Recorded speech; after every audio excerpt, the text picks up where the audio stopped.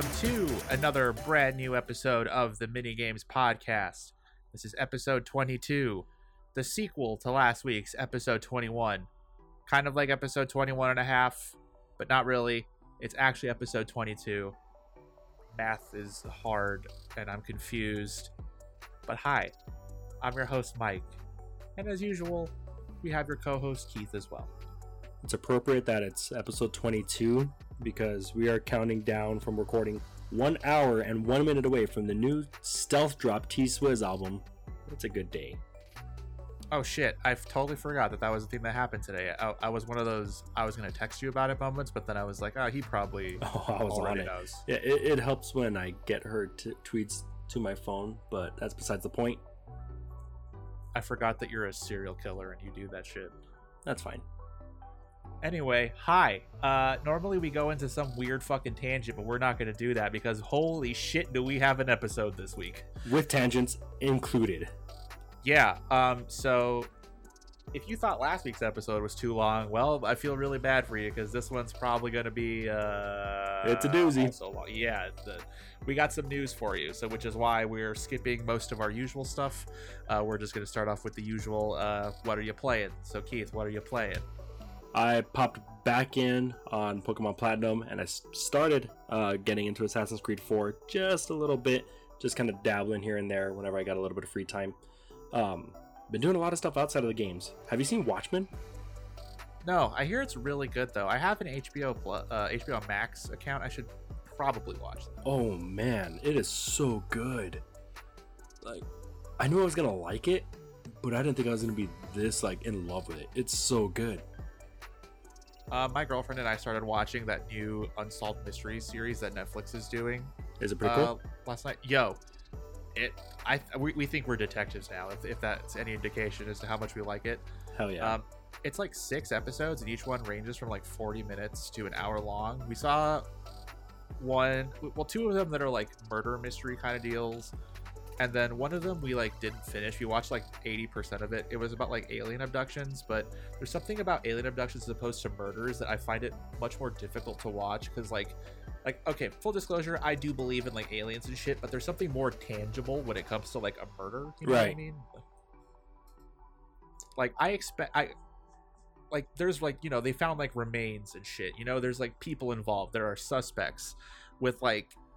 Whenever anyone talks about like aliens or anything extraterrestrial, it's just like a bunch of stories basically, and I find myself getting distracted very easily when it's like that because I want to it's like, okay, well, show me shit, you know.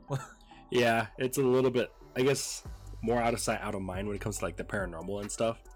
Yeah, that's like, I love shows like Ghost Adventures and stuff like that because at least like, you know, you have that dude being like, oh shit, some wind blew, but there's like, whenever they do something with aliens, it's always like, oh, here's like a bright ass light, and that's it. Yeah. Oh man. Yeah. Watch The Watchmen. Trust me. Well, here's the thing. Talking about what I've been playing lately, I've actually been able to knock out a bunch of shows in my backlog because I have something on my second monitor while I've been playing obscene amounts of No Man's Sky. There you go. Which also, man, they put some fucking legs on that game. I've been having a blast playing it. I straight up have put in close to 30 hours in the past few days. And how many days? In like the past couple days. Oh, I thought you said 2. I was like, Jesus Christ. I said few days. I've been playing like 4 or 5 hours like consistently. Like I'll get off of work and then I'll say, okay, I'm not doing anything else today. Cool, No Man's Sky. Well, I mean, after all the things that we said about how like it's picked up and how they kept on supporting it, I'm not surprised. They honestly did a real good job with it. But other than that, is it still on sale? I think it is. Ooh, that's a great question. I don't know. I haven't checked. I've been too busy playing it to notice if it's on sale. Yeah. But yeah, No Man's Sky is great. But other than that, World of Warcraft as usual. All the usual suspects. Yeah, I still haven't got Ghost of Tsushima yet. I don't know when I'm gonna get it. I know I'll get it eventually though. Yeah, I mean, I've heard good things about it. Even with its kind of like, I guess, fetch quest flaws, it's not enough to off-put the game, from what I hear. I have heard people say it's the best Assassin's Creed they've ever played, so I want it. But yeah, I've only been playing like a couple things here and there. If I haven't been busy, I've usually been just playing No Man's Sky. Yeah, those kind of dabbling things. Although I have done a little bit of work on Minesweeper. Holy shit, why did I forget about that? Okay, what am I at? Statistics. 13,196 games now. I'm glad to have brought you on this journey with me. Oh, I thought of something earlier too. So there's this game that I play on my phone called Flow. It's just like a little puzzle game. They have like daily puzzles, right? So it's just like, oh, you build up like a streak and it shows you how many days that you've been playing. Yeah. As of today, I've been playing for 1,616 days in a row. And you say I'm a freak. You are a freak. You play Minesweeper. That's besides the point. I play Flow once a day. You play Minesweeper in like blocks. Look, dude, these mines ain't gonna sweep themselves. But what if they did? They won't. That's why I'm here. But what if they did? We're asking the real questions here on the Minigame Pod.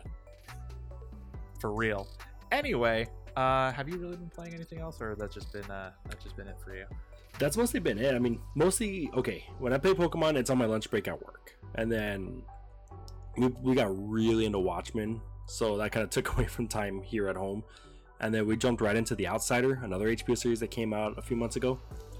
So I kind of took it away from that here, and then we're going to roll right into Umbrella Academy Season 2. So it's a little bit light, but I probably should start taking my Switch to work more. So yeah, I also take my Switch to work from one room of the house to the other. Fuck, that's hard to do. It's I have quite the commute. So. But yeah, so normally this is where we go into like, oh, this is like games that are on sale and things like that. But for those of you that don't know, or if you do know and just are looking for some people to talk about it, today was like the big Xbox conference, live stream, whatever you want to call it, game reveal shit.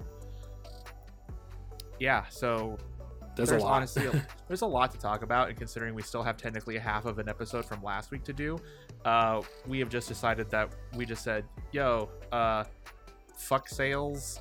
You can find out about that shit yourself if you want. We're just going to talk straight gaming. Yeah, we're rolling into it today. But yeah, I guess we will go ahead and get started. It's probably a good time to kick it off as any. So yeah, the Xbox Game Showcase. Wow! They showcased games. Yes, they showcased games, but I feel like they also did the thing that I didn't want them to do and I expected it to do. So first off, the first thing they showed, obviously, was Halo Infinite. And they showed, like, gameplay for Halo Infinite, which is fucking sick. And then they showed gameplay for almost nothing else. Yeah, that was my one big beef. That there was all trailers that had little to no gameplay. I will say the gameplay that we did see in each one probably all looked pretty cool. But I mean, starting off with Halo, it's their biggest game. We knew they were going to do it. You can tell they're leaning heavily into nostalgia with this game. Did you see they released the key art? I think it was yesterday for the game. No, I did not see that. It's straight up. It's cool, but it's also like, really? But it's also cool. It looks a lot like the box art for the first Halo game. Oh, you know what? Then I did see that because I remember seeing that and I was like, oh, they know exactly what the fuck they're doing. Oh yeah, and even the level that they showed looked exactly like the first level from Halo, right after the Pill of Autumn crashes and all that.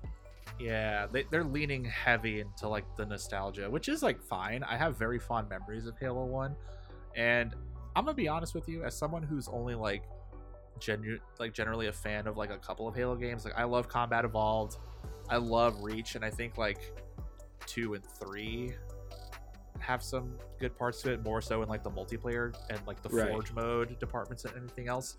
But fuck, man, Halo Infinite looks sick. Yeah, it looks like they reinvented all the wheels for Halo in the perfect way. You know, having that massive world and setting waypoints so it's not linear. I want it. kind of in a similar way that Spider-Man made me say I want the PS5. That kind of made me say like, oh shit, I want this game.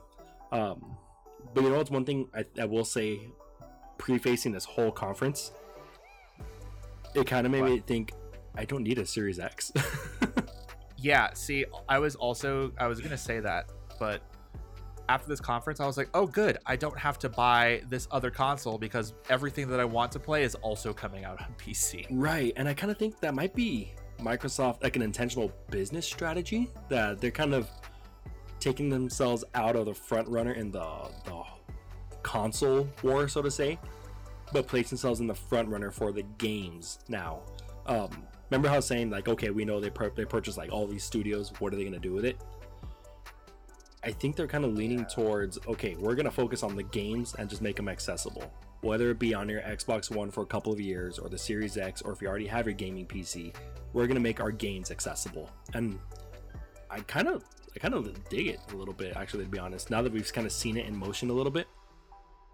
Yeah, it's cool, but then like my brain immediately goes to, so why are you even making a new fucking console in the first place if you're just gonna put everything also, like, what's the point?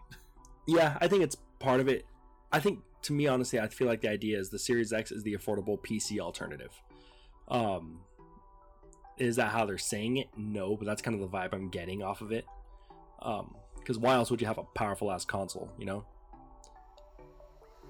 Yeah, sure, but I don't know. Like when I look at like, I'm gonna sound like a fucking Sony shill here. I know it, but just like look at fucking PS5. They showed a bunch of games, and the way Sony operates, it's like, yeah, they have games coming out on PC like Horizon, but Horizon came out like what, fucking 1,000 years ago, right? So it's like they specifically said, no, these games are coming out for the PS5. Like they are leaning hard into the console because they are making a new fucking console.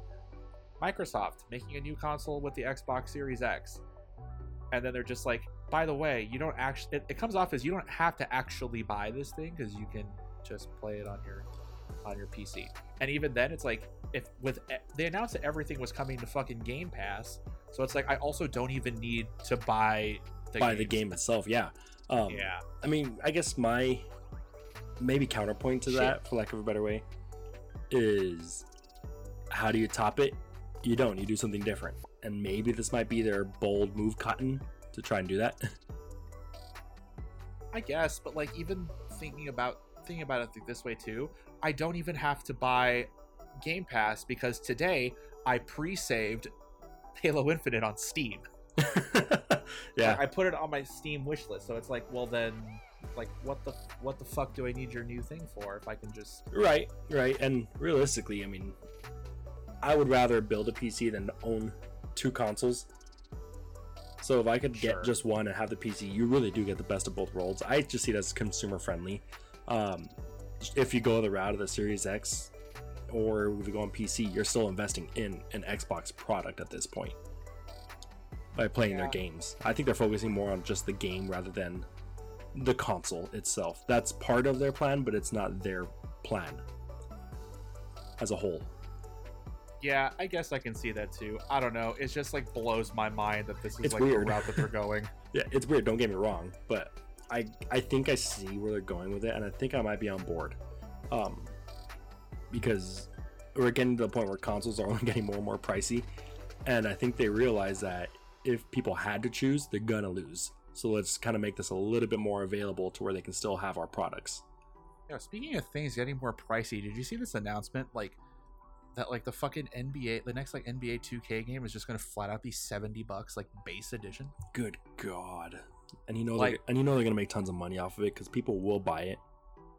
Yeah, and I'm just like, fuck, man. As it is, $60 games are like, I have to really be picky and choosy about like what games I get because dropping $60 all the time is like something I just financially cannot do. There's a reason we haven't gotten Ghost of Tsushima yet. Yeah, exactly. So it's just like, oh, you're gonna raise the price of games another $10. It's like, oh, cool. I'm just gonna be buying video games even less. Yeah, I mean, Game Pass does come in handy for that. I will say that. Yeah, and granted, like I obviously came into like Game Pass. I'm paying like the $15 or whatever a month now, but like I came in where it's like, oh, you get 3 months for $1. Like that's right. So it's like it cost me nothing. So it's just like, why? I don't know, man. I don't want to pay that much fucking money. Right, and I know we're kind of going off a tangent off of it, but I mean, every game they showed is going to be available on Game Pass at launch. That's cool. Yeah, that is very sick. At least knowing that I won't have to like buy a bunch of fucking boxes. Yeah, I mean, you kind of end up getting all these games for the price of 2 games a year. Yeah. So I'm vibing with a few of the things they're doing. How it's gonna play out in the long run, I don't know, because I don't think I've ever seen anybody really do this the way they are. I guess Stadia, but they don't count because they're Stadia. Yeah. Yeah, Stadia is in like some other fucking universe all its own, but fucking Team Instinct over there. Dude, I fucking don't even get me started on Stadia. That shit's absolutely just straight up bonkers. I mean, think of it this way: if Game Pass is a huge success, that could be single-handedly what shuts down Stadia at what they're doing. Well, I mean, there's an announcement that they made that basically already kind of does that, but we'll cross that bridge. Oh, shit. But yeah, okay, Halo Infinite. I think it was one of their better announcements because it had actual raw gameplay. I got a good feel how this game plays, and I want to play it, and not just kind of like, oh, that looks cool. It looks sweet. Yeah, I didn't think I would ever be like truly excited about a new Halo game. Like every time I've seen, we've riffed on it so hard here. Yeah, and like every time I've seen like a Halo game, the most excited I get is like, that's cool, they're doing another one. I feel like it's been less so after Halo 3, because I was like, the whole point of Halo 3 was like, yo, you finished the fight, like why are you doing this? Yeah. But I like that they have decided to just say fuck it and take it into like an open world kind of scenario. Yeah, me too. And they added the Doom Eternal grappling hook, and I kind of feel like that's kind of just going to be a staple of first person shooters from this point forward, because it's got to evolve in some way, and I think that's all they can figure out as of right now. Yeah, gotta have the grapple hook. It looked cool. It's probably going to be the worst thing for multiplayer, because I can only imagine you grappling someone and getting shot mid like air, but single player looks cool. Listen here, if I can do custom modes in multiplayer again, it's only rockets and shotties and grappling hook. Grappling hook headshots. Ooh, yeah. Yo, if you can straight up get kills with the grappling hook, then my mode is grappling hooks only.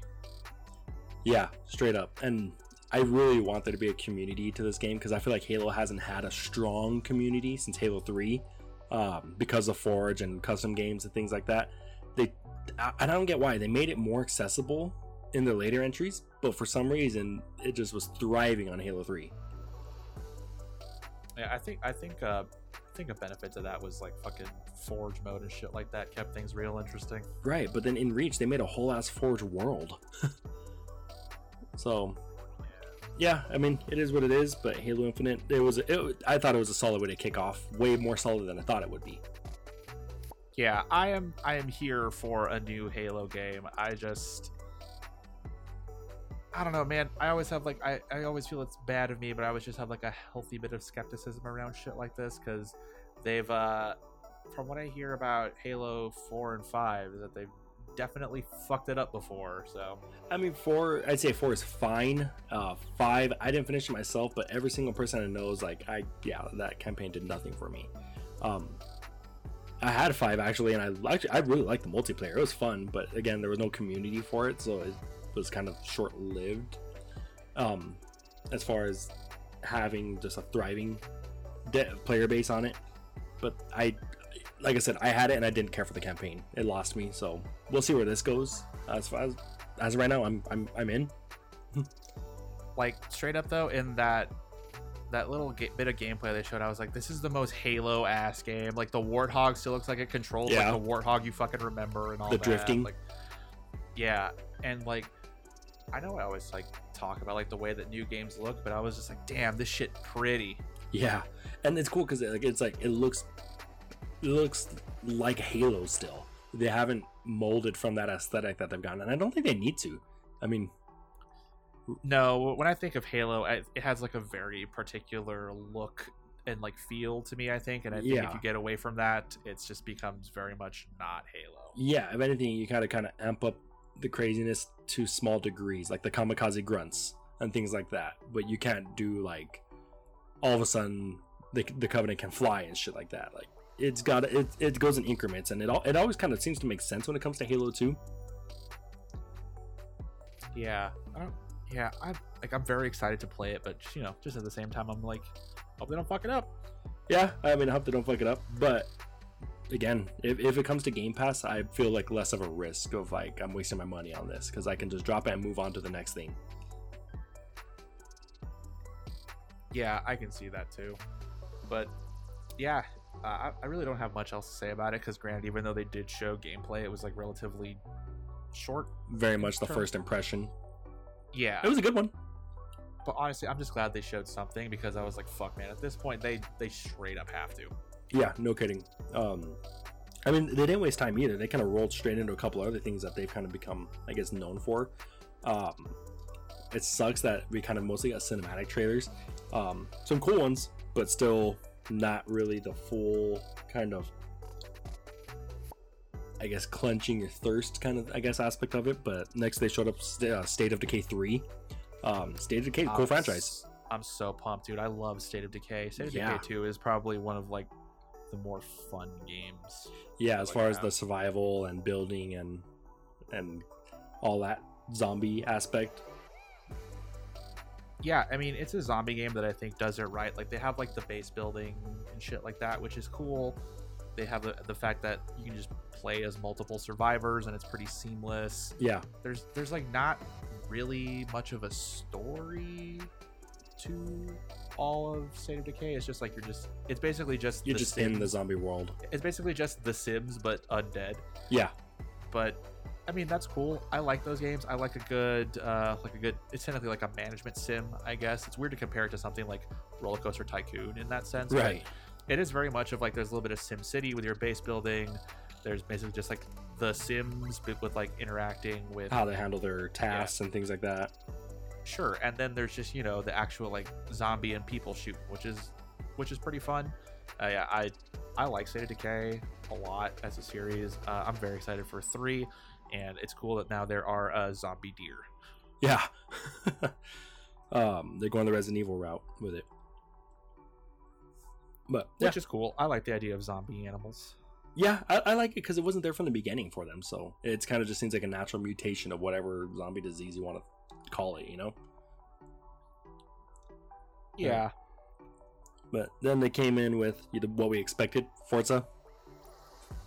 Yeah, the fucking, here's our new console, here's our fancy cars. Yeah, here's our realistic looking how fast we can render stuff. It's a game. I don't care.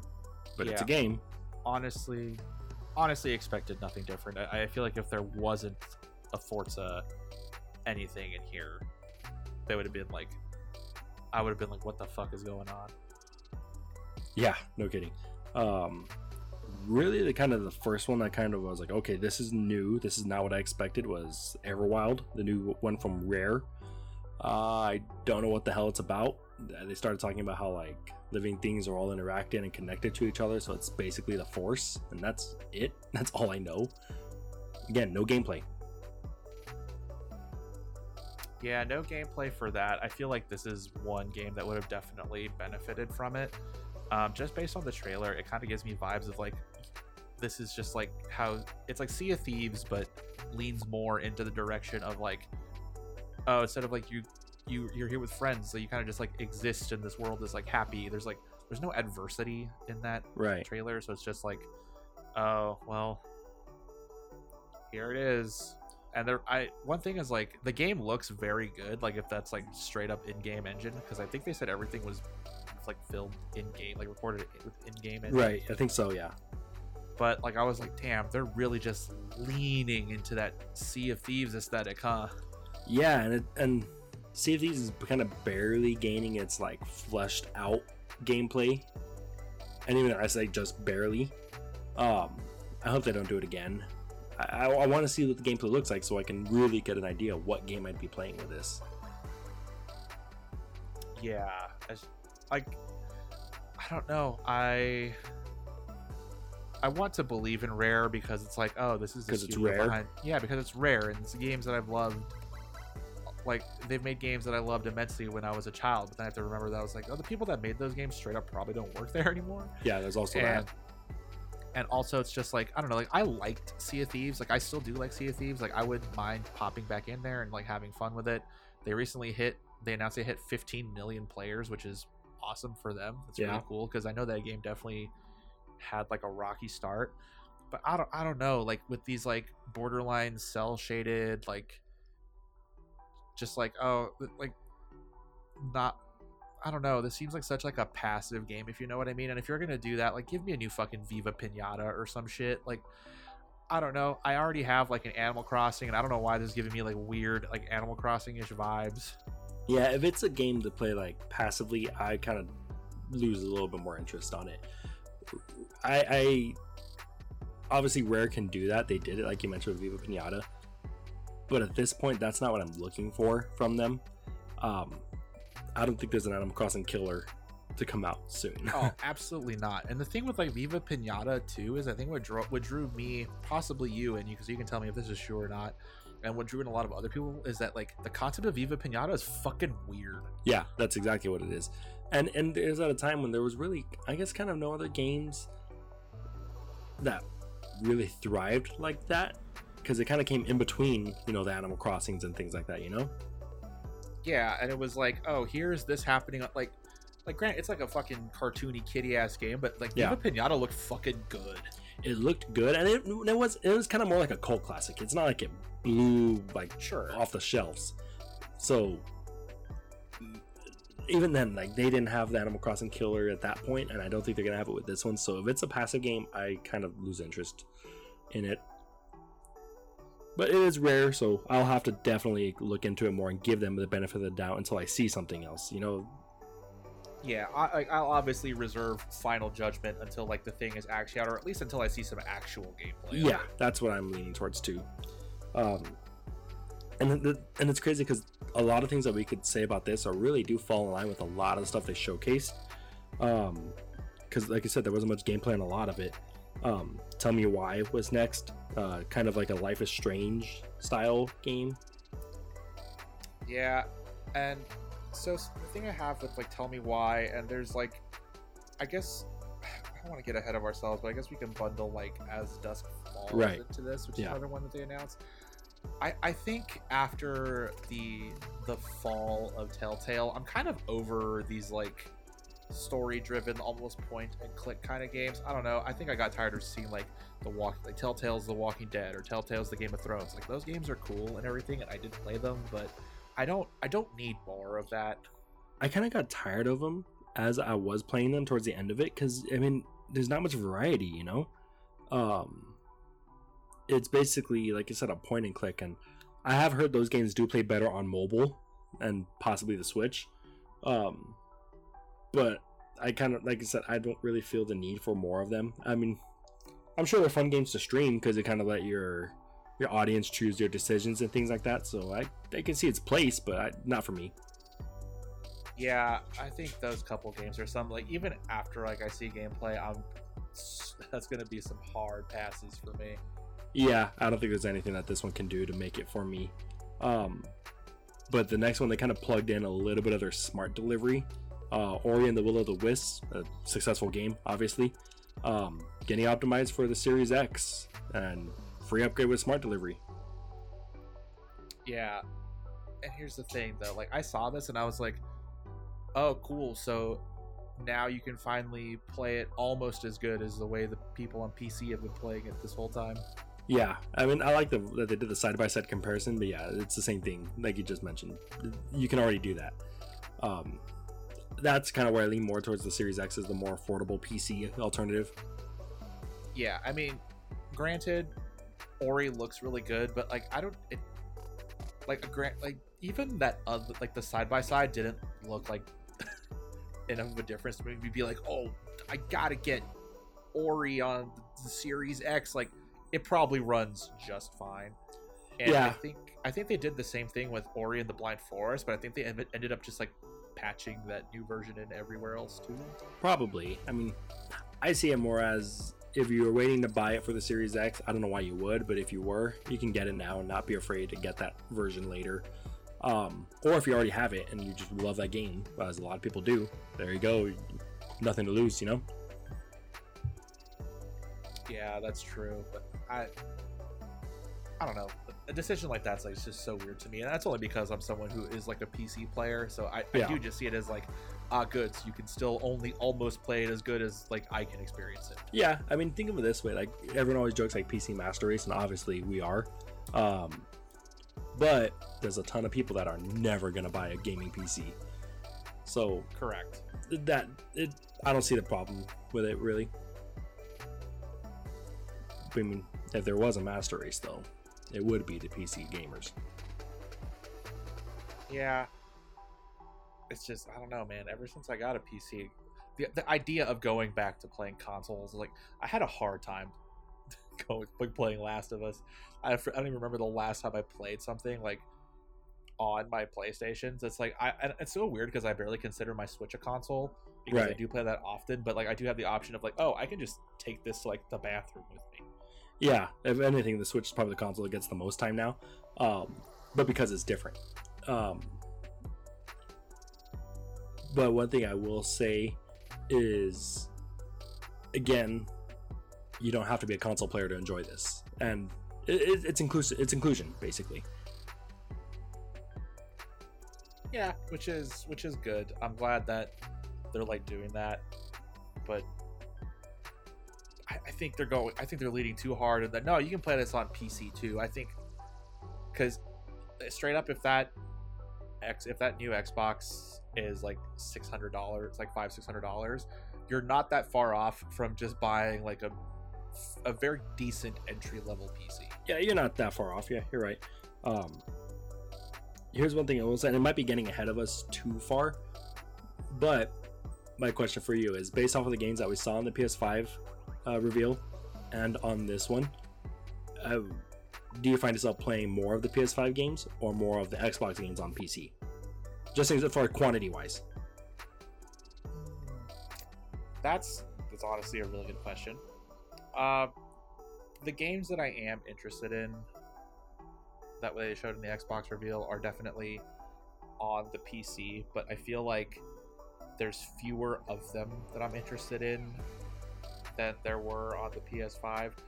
And I don't think there's anything that like truly like wowed me. Like I thought there was some really cool things that they announced, especially the final announcement, which we'll get into later. Oh yeah. But yeah, like I don't know. I was like, my reaction to a lot of things on this Xbox showcase, I was like, oh man, that's really fucking cool.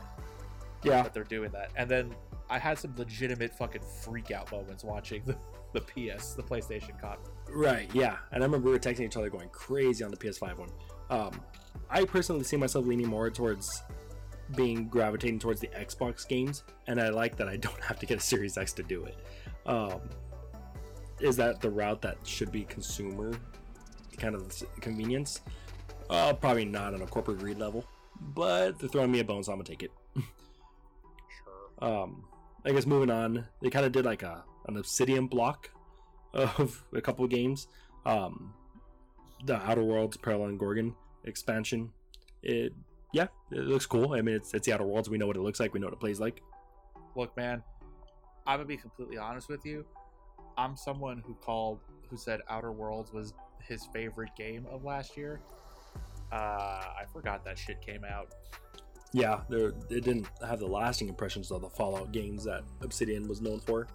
Also, I feel like they missed the boat in terms of how long after release you should put out DLC for your game. Yeah, I think they're kind of focusing on getting that Switch version out, I guess, before. I don't know. Yeah, it's just like, this is one of the things I was like, wow, that's cool. I'm probably not going to play it. Yeah, the hype train kind of left. I mean, if you got Smart Pass or what is it, Game Pass, I think it might be on there. Yeah, that's actually where I initially had played it, was because I was like, oh, I got Game Pass I got 3 months for $1 or whatever it was, so I might as well try this See what's up, game. So yeah, if I'm still fucking around with Game Pass whenever that comes out. Yeah, but moving on, this is what I was ready for. Grounded, baby. Ah, yes, Honey, I Shrunk the Kids. Yes. Ant-Man, I love it. I was on the pod a while back when this game kind of first started getting a little bit of news. I think it looks so fucking cool. Yeah, I like the idea of it. I straight up hated the trailer. If you're waiting for the biggest game of the year one? Dude, it's just like I get they're going for like the haha, we're meta, we're Obsidian, we made Fallout New Vegas and Outer Worlds. I'm just like, I don't know, man. Do you remember the fucking fiasco with like the Mighty Number 9 trailer? Yeah. Where it's like, oh, You ever cry like an anime kid on prom night or whatever the fuck the joke was? Like, Yeah. I get major fucking like vibes like that. And the whole time I was like, dude, just show me the fucking game. I don't need this like, haha, we're so funny, like trailer shit. I don't need it. Yeah, I mean, we might not need it, but also, okay, think of it. What game has more hype right now, Grounded or Cyberpunk? Easily answer Cyberpunk, right? After this, the Cyberpunk Twitter account tweeted, "Hey, we see you guys," and threw them the at, and a lot of people did come over from that. So, I mean, it worked. Yeah, that's true. But how many people that are actually like, oh, like are invested and are gonna play Cyberpunk are gonna cross over and also play Grounded? I mean, anything more than the 0 that they had before is a gain, I guess. Yeah, I don't know. Like, it wasn't even like the Cyberpunk thing that like bothered me. I think it was just like the whole Rest of it. Yeah, it's just, I don't know. Maybe this is just like the mark that I'm like an old man now, and I just think that shit. I was just like, man, this shit's fucking lame. Yeah, it might be. I mean, the Cyberpunk one I didn't mind. Maybe the rest of it, yeah, I can kind of see. It's like, all right, we get it. But the game as a whole looks fun. This is one that they kind of did show a little bit of gameplay on it, as far as, you know, going into the anthills and building up and seeing the Battletoad toys. I want it. I want this game. It looks fun. It looks like kind of like how Raft was when we first time. We were kind of hooked on it for that good like day and a half when we were on early access. Yeah. It seems like a more expanded version of that. Yeah, I mean, if it's not coming on Game Pass, so like I'll play it. Yeah. But yeah, I don't know. I'm down to have some fun with it. And then next is Avowed. Yeah, the one game that I wish actually had more to show. Right. Dude, because like, look, I get that like Skyrim was like memed to death, and it's like, oh, it's like fucking it runs on your fridge now, and it's just like Skyrim has become like a running joke because it has been released on straight up fucking everything. Yeah. But like, dude, I love the Elder Scrolls games. I loved Oblivion. I straight up loved Skyrim. I loved Morrowind. So this is like very much my shit. So when I see like first person RPG with like swords and magic, like I'm all in. And like as soon as I was like, fuck yeah, this looks sick, like the trailer ended and I was like, oh yeah, okay, it's one of those. I mean, my first thought was Avowed to Elder Scrolls is going to be what Outer Worlds is to Fallout, essentially. Yeah, I can definitely see that. Which is funny because they're both Obsidian. both, yeah. Yeah, but well, no, this is just both Bethesda. So. Oh yeah, that too. I mean, there's room for more. I think we'll see. I mean, if it comes up, it has to come out before Elder Scrolls 6, which probably will happen. But it has to. Well, fucking Elder Scrolls 6 is gonna come out in like 30 years, dude. Right. So that's what I'm saying. If it comes out afterwards, yeah, this game's doomed. If it comes out before, there's a chance. Well, I mean, there's always the chance that Bethesda will just fuck up Elder Scrolls 6 like they did with Fallout 76, so maybe they won't have to like worry about it. Maybe Bethesda will do all the work for them. I mean, as of right now, we've seen more of Avowed than we have of Elder Scrolls. We've seen as much of Elder Scrolls 6 as we've seen of Metroid Prime 4. You've probably seen more of Elder Scrolls 6 than Metroid Prime 4, because at least that Elder Scrolls 6 announcement was animated. Oh god, I want that game. But yeah, Avowed. Yeah, I want to see more. Please. Pretty please. Yeah, me too. Next was As Dust Falls, but we already kind of talked about that one. Again, I straight up don't give a fuck about these like pseudo telltale like point and click adventure games. Like, they're cool, but I have outgrown my desire to play these games. Yeah, I only have so much time to play a game, so I don't want to put it there. Yeah. After that, Hellblade 2. I played the first one. It's a cool game. I'll play a second one. In Iceland. Yeah, that's cool, I guess. But yeah, I don't know. Hellblade 1 was a cool game. It was very like... Wait, was it Iceland or was it Ireland? No, it was Iceland. Oh, okay. Yeah, I corrected your note here. You were like, oh, it's Ireland. And I was like, that's not what I read. That's not what I just finished hearing, so I immediately edited. Alright, cool. The note. We fixed it. Yeah, I'm on top of it. But yeah, I'll play a second Hellblade game. That's fine. The first one was cool. I should honestly replay that now that I have like a better set of headphones with like actual surround sound built into them, because that's how that game was like fucking meant to be played, with like headphones on, so you hear like fucking spooky ass whispering from everywhere, and like the way off and like over your left ear, so you actually turn and look. Yeah, shit like that's cool. So like I'll absolutely play that. Yeah, I mean, I want to see more. That's the running theme, I think. Fucking too, yeah. It's like with everything else. Like you're gonna hear that a lot from us for this. Like we want to see more, because fuck, man, they showed us so little of like 90% of these games. Yeah, and it looked cool. I think that's the thing. It wasn't to a point where it turned me off. I mean, I want to see more because it looked cool, and I'm a little bit. Normally, I kind of think less is more, but I think this was too little in this case. Yeah, they straight up did the thing I didn't want them to do. Like, I think they leaned too far into the Halo. Yeah, that was their biggest chunk of it. Had they sprinkled a few more gameplay trailers, like say like every fourth or every third, fifth, whatever one of those ones that they showed off, I think it would have been okay. Yeah, I think so too. But it was straight up just like a block of nothing, and then like the end of it was like, oh, I guess we'll show you some more of how these games play, huh? Right, we'll get there. I mean, Psychonauts 2 was the next one. That actually did have a little bit of gameplay. Man, I don't know why.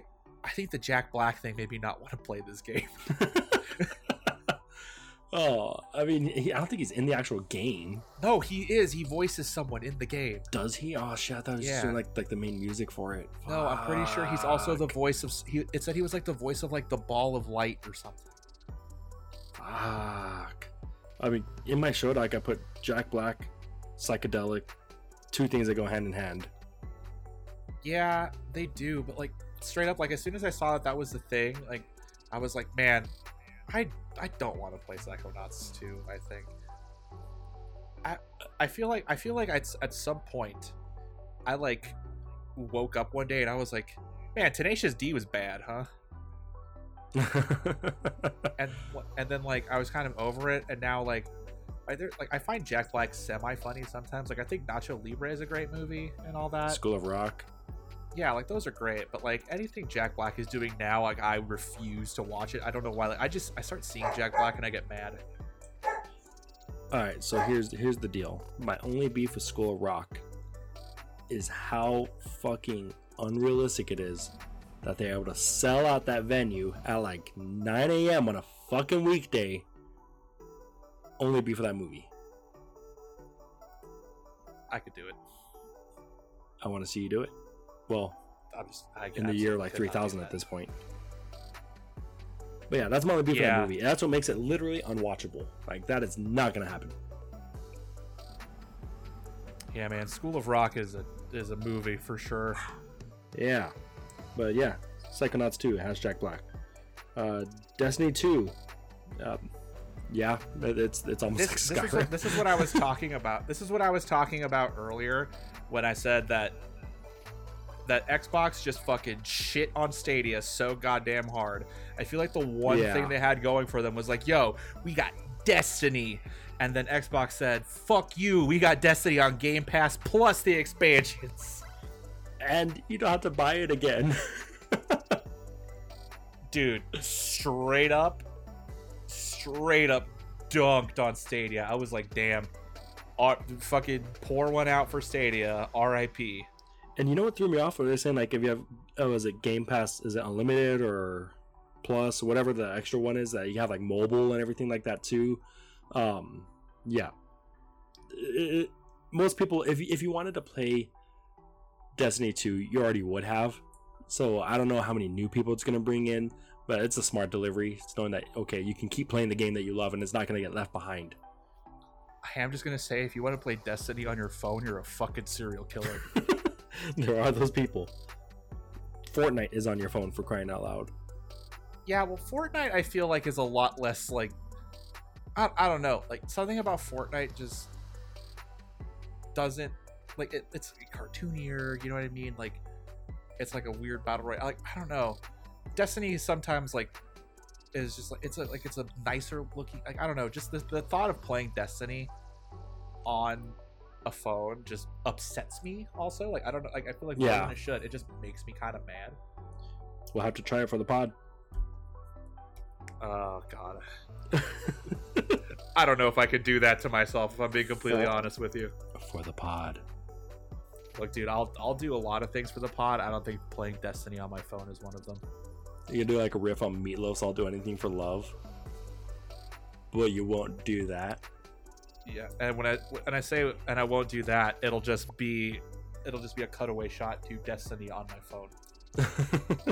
I'll download Destiny to my phone, and I will just straight up never open it.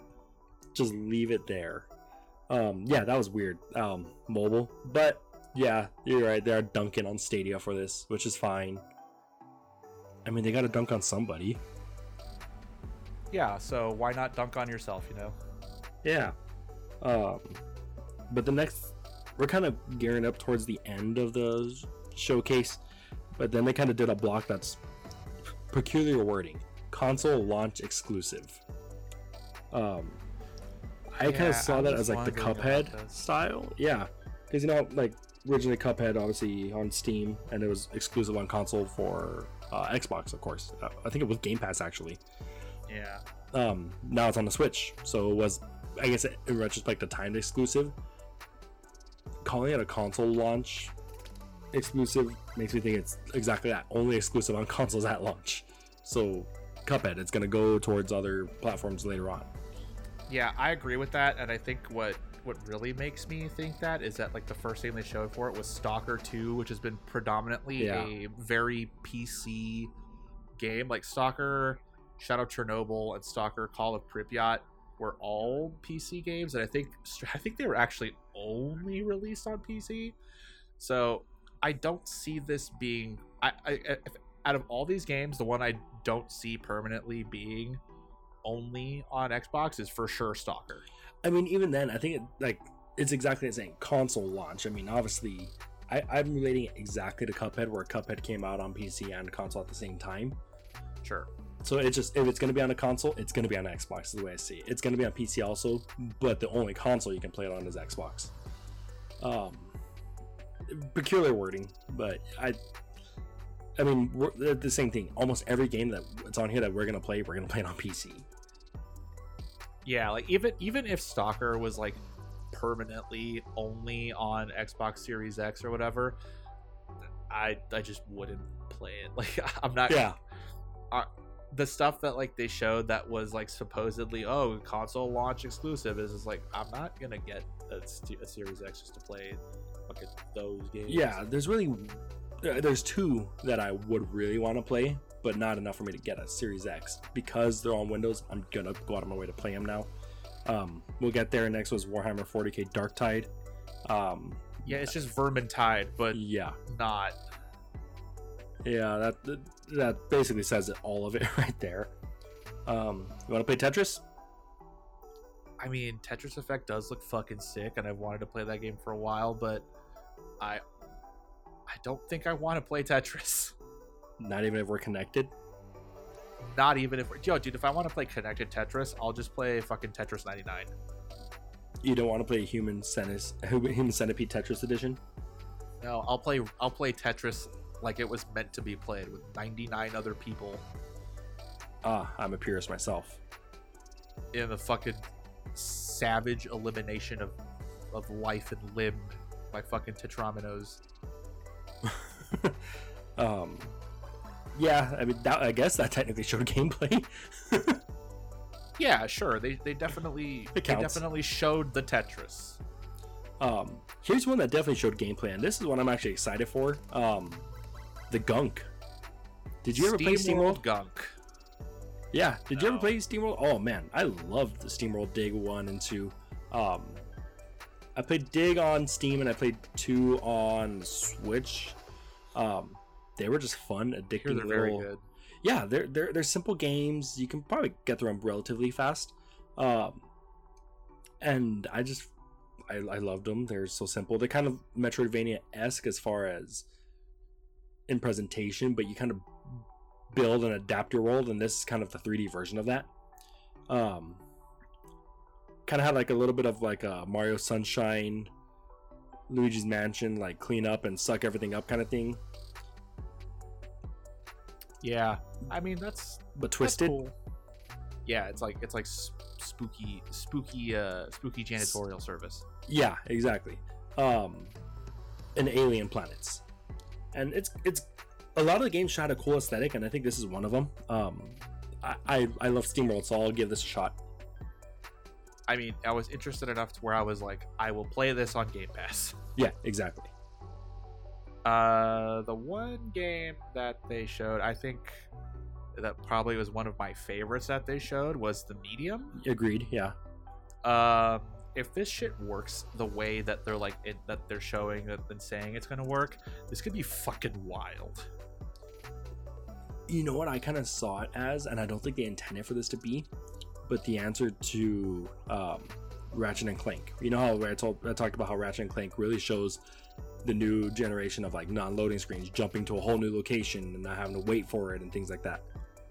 This is kind of, I guess, a different way to show that. I mean, dual world renderings at the same time is insane. Yeah, hopefully it works the way they want it to, and it doesn't just make whatever you're playing it on chug to like potato speeds and run like a jet plane.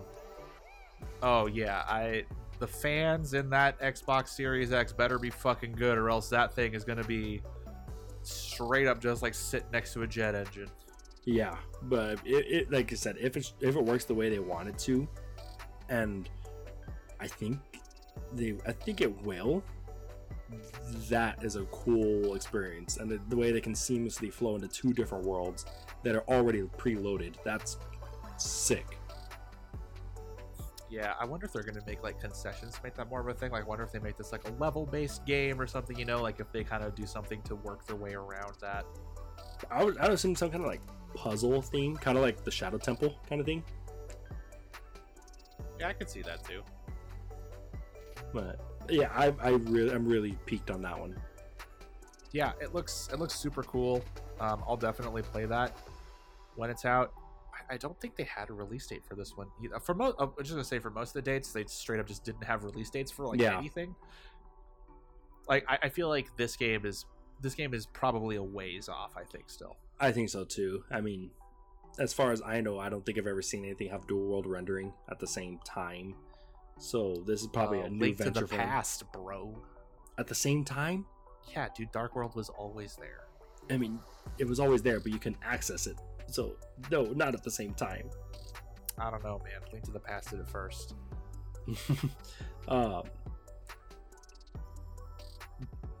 But I think it's always out too, because they're kind of venturing in new territory. So they gotta really refine it. Yeah, I hope they refine it. Like, I hope they take their time with it. One, so that way, like, their employees don't fucking work themselves to the bone, like doing this shit. Like, crunch fucking sucks when it comes to like games coming out. And I think ultimately, like, if the people that are making the game suffer, the game itself is going to suffer. So I hope they give the people making this game like all the time in the world they need to do it, so that way they're not killing themselves over a fucking stupid video game of all things. And like, also, so this like labor of love or whatever you want to call it is like achieved worth what it. they wanted to. Yeah, I think so. Next they did Phantasy Star Online 2 New Genesis. Hey, I've had that Chronicles X. I've had that game installed on my computer for a while. I played it for like 45 minutes, thought it was really fun, then haven't touched it again. Ready to do it again?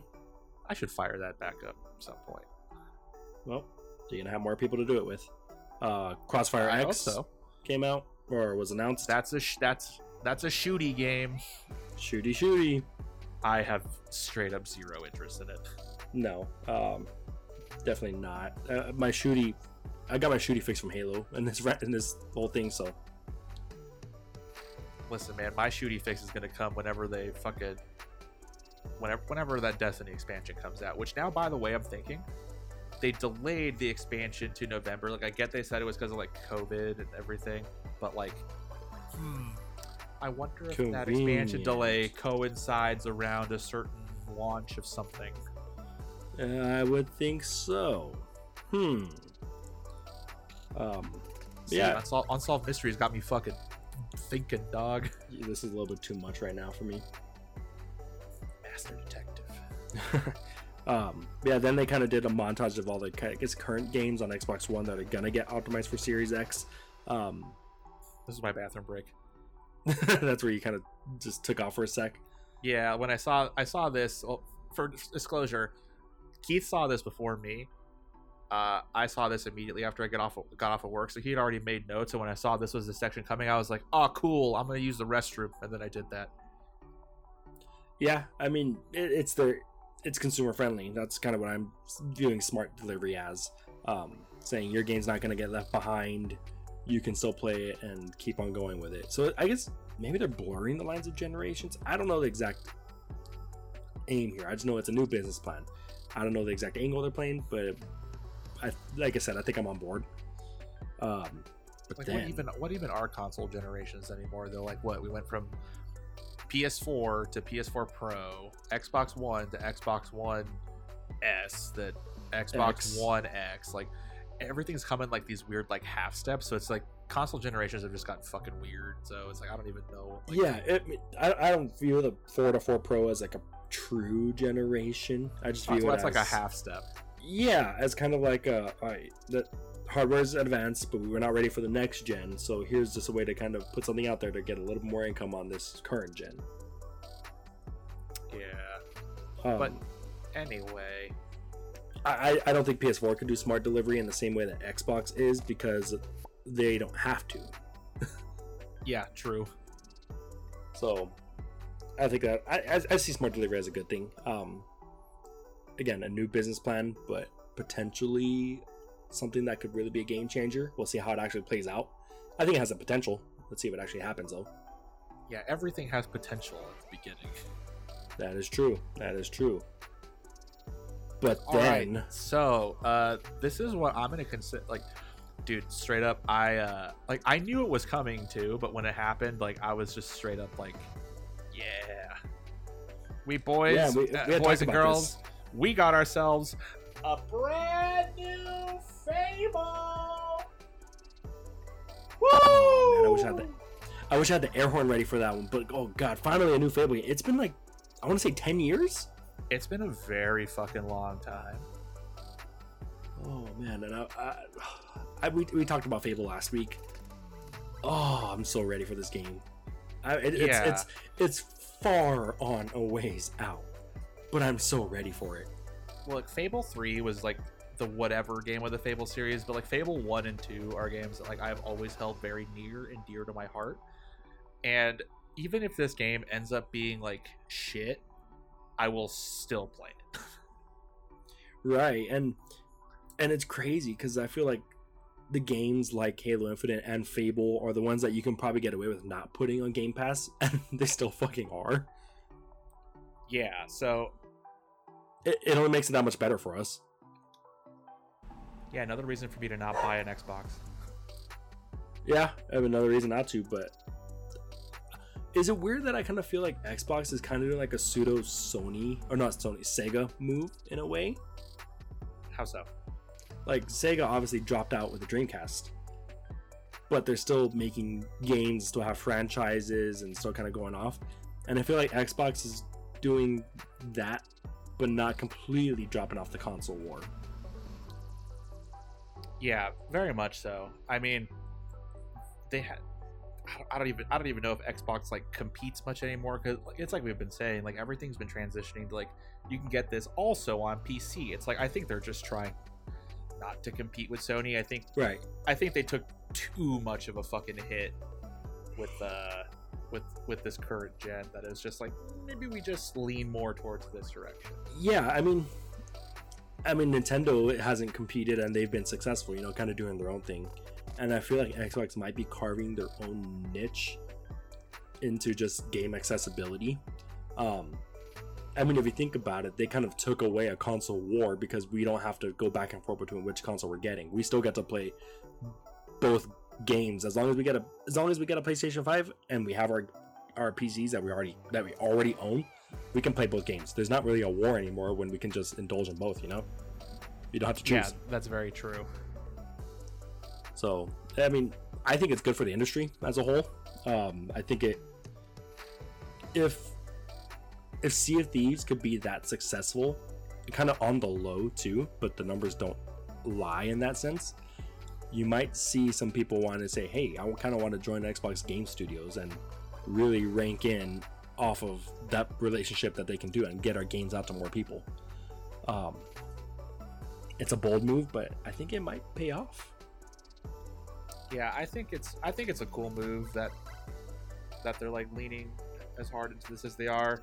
I still think it's fucking weird that they're even putting out like a console at all if they're just gonna do this. But you know what, like, whatever, man. I'm glad that they at least showed something. I mean, we've been talking about this for weeks now that Microsoft had to do fucking something. Right. I wish they hadn't gone so hard with Halo Infinite, because I feel like that one was definitely the one that. Well, the thing with Halo Infinite too is, like we were saying about it too, they straight up had to show some like gameplay for it. Like, it's been too long, like hearing. They're kind of damned if they do, damned if they don't. So they might as well have. Yeah, but I think they went like, oh, let's show Halo, and then they like went. And here's the rest. It's like, oh, well, they're like, oops, we have to show these other games too now. Trailers, here you go. Yeah.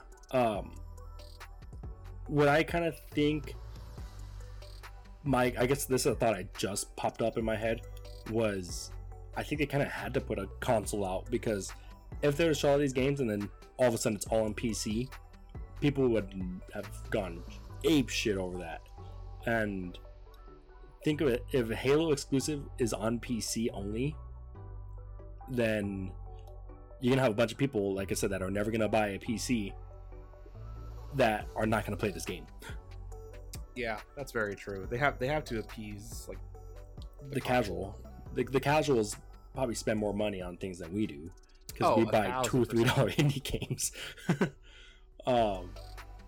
So I think really what it did is it appeased the casuals in their new console, and it expanded that audience beyond that to the people that would have wanted to choose back and forth, and now they don't have to. I think that's why I see it more as the affordable gaming PC alternative. Yeah, that's very true. I mean, so that was basically everything. Well, that was everything from Xbox. I think my final thoughts on that are the messaging around the entire thing, and just the messaging around this entire console launch is like really weird. Right. But I'm glad Microsoft finally crawled out of whatever fucking cave they've been hiding in for the last however long it's been, and decided to show at least something. I mean, granted, I'm a little bit disappointed that most of it was just like trailers and like these like little quick like dev interviews. Like, that stuff's cool. I just wanted to see more gameplay. I'm glad they finally showed Halo, and I think this is probably the most excited I've been for a Halo game in a long time. Yeah. I don't put games on like my Steam wish list often. Like you said, like if I'm gonna buy a game, it's gonna be like some dumb fucking indie game that I'll play at some point. That's what most of my Steam wish list is. But when I found out that you could save it to your wish list on Steam, I put that shit on there so goddamn fast. Yeah, exactly. And I guess my final thoughts is, I really think the Series X is gonna change how we looked at console generations. One, because it looks like they're blurring the line between them now. Two, now obviously the whole last generation, I guess, main argument between the two sides of PlayStation and Xbox was like, look how many PS4s are sold, and it like shit on the Xbox One sales. Now that they're kind of not relying on that, it kind of takes away that argument altogether. And if you look at game sales, that I think that might be more where the true stat lies. So yeah, that's very true. So I mean, these are all things that we've never done before, or that hasn't been done before, and it's only because of this new technology and seamlessness that Microsoft obviously can do, having Windows on their side. Yeah. So I think they're playing to their advantage. I think. Yeah. I think this is the most optimistic I've been about anything Microsoft and Xbox related for a long time now. Yeah. I hope they can keep up this momentum. They said in that presentation conference, whatever you want to call it, that they didn't show everything they had to offer, so we should expect to see more down the line. And I think this, for the first time in a while, I was like, oh, I actually believe they have more to show for once. Yeah, no kidding. We'll see. I mean, it seemed like they had a lot of goodwill after this. A ton of their reveals or videos were already trending on YouTube. A couple hashtags were trending, and they were all generally favorable. So I think this is probably the first I've ever said in a long time we're saying, all right, let's see what they do. I'm excited for it. Well, shit, I feel like I've been the resident Microsoft hater on this podcast for like a while now, and they turned me around. I didn't leave that thing as excited as I was, obviously, like for the Sony presentation, but I left there being like, all right, there's some fucking games coming out, and I left also screaming because Fable was coming out. So yeah, Fable is probably like the one like, oh shit. I'm excited. I'll leave it at that. We'll see what comes next. Yeah, final verdict for me also is I am on board. I am cautiously optimistic, but nonetheless optimistic. Yeah, I mean, regardless, you can still play these games, so we're good. Yes, very good. Well, that about wraps up the Xbox version. Should we finish up this console retrospective? Yes, absolutely. So if you were here on if you weren't here, I should say, on our last episode, what we were doing is, since this generation is essentially on its moonlight hours, you could say, and yeah, we got like two games to look forward to for this generation. Fucking tell me about it. And now that the new console generation is on the horizon, we've been doing a retrospective of some of the games we think are important and just some of our favorite games in general from generations past. Because of some audio issues, and we noticed how long we had been going, we decided to split that up into two. This is going to be the second part. So if you haven't, go check out that first episode. I think me and Keith were talking about this earlier. I think that has some of the we like to bullshit around on this podcast a lot, and we're pretty good at it. Yeah, we're pretty good at just saying dumb shit, being idiots most of the time. But I think we legit had some phenomenal discussion on there. So if you haven't listened to it, give it a listen, because you're essentially also just missing like half of what we're talking about here, because we ended at the GameCube, PS2, fat boy Xbox era, and we're gonna start this one off with the PS3, 360, and we also slapped the Wii and the Wii U into this generation, because that's really all we could have done. Yeah, Nintendo is always like a weird step before or step behind on generations, so you have to kind of like slap them in wherever you can. Yeah, pretty much. And like I always said, the Xbox was the fat boy. I feel like this is where PlayStation did the thick boy with the big ass PS3. Dude, the PS3 was the size of a small house. You know what's crazy? PS5 is gonna be the size of a little bit bigger house. Dude, I straight up can't believe it. But yeah, PS3, it had some good ones. It not as a heavy hitter as the next generation PS4s, but it had some good ones. This was really the start of PlayStation's kind of starting to get their lead, surprisingly, because Xbox did have some titles on this gen. But yeah, this is kind of where it started. Yeah, I think 360 was. Speaking of Xbox, I think 360 was probably the strongest iteration of the Xbox brand for sure. For sure. Like this was the one point where I think, like, undoubtedly Xbox was straight up dunking on Sony with this generation, because I mean, fuck, I had a 360 and I didn't run out of games to play, so I was like, shit. Yeah, I never ran out of games to play. That's what I'm saying. Surprisingly, I think this is where PlayStation kind of started laying the groundwork for this next gen. This is where the seed was planted. Right, exactly. So where do you want to start with this? Do you want to start off with a PS3 or a 360? Let's do PS3 first. This is gonna be a little bit shorter, since I think you didn't experience the PS3 like I did. I think my PS3 experience is mostly at your house, to be honest. Yeah, I think you would probably just come over and play whatever PS3 games I had at my place. I think so. But yeah, so I have 3 games here that I think are very important for the PS3. The first one I have is Little Big Planet. I think, besides just being like a really cutesy game and fun game, like the single player being like pretty fun on its own, like little campaign or whatever, to show you what you can do potentially in that game. Obviously, where it shines is like the creator tools, and I think that just set the bar for like what you could like what games in the future would do with like creator levels and stuff like that. Because at the time, the shit that you could do in Little Big Planet was fucking insane. Right, yeah, and we had our few favorites, but there was always something new. And I guess I'll kind of lean into how it kind of tied into where this was a game changer. Obviously, right now, Dreams is the big thing. A growing thing, I guess. Yeah. Really, where I think it really did more for was Super Mario Maker. Oh, absolutely. I think Super Mario Maker exists because something like Little Big Planet did so well. Yeah, and it's cool because it made it its own thing, you know. But Little Big Planet was really the first that I can recall where you can almost kind of make whatever you wanted, or whatever kind of style of side scroller you wanted.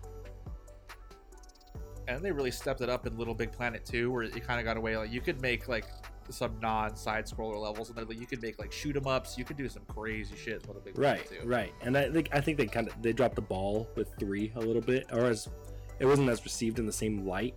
But at the time, we spent a lot of time on Little Big Planet. Yeah, we played a lot of fucking Little Big Planet. we had a whole parody Twitter account for our friend Jared because of Little Big Planet. Yeah, shout out to Jared and RIP to the shit Jared says Twitter account. If you go back, it's probably still there somewhere on the internet.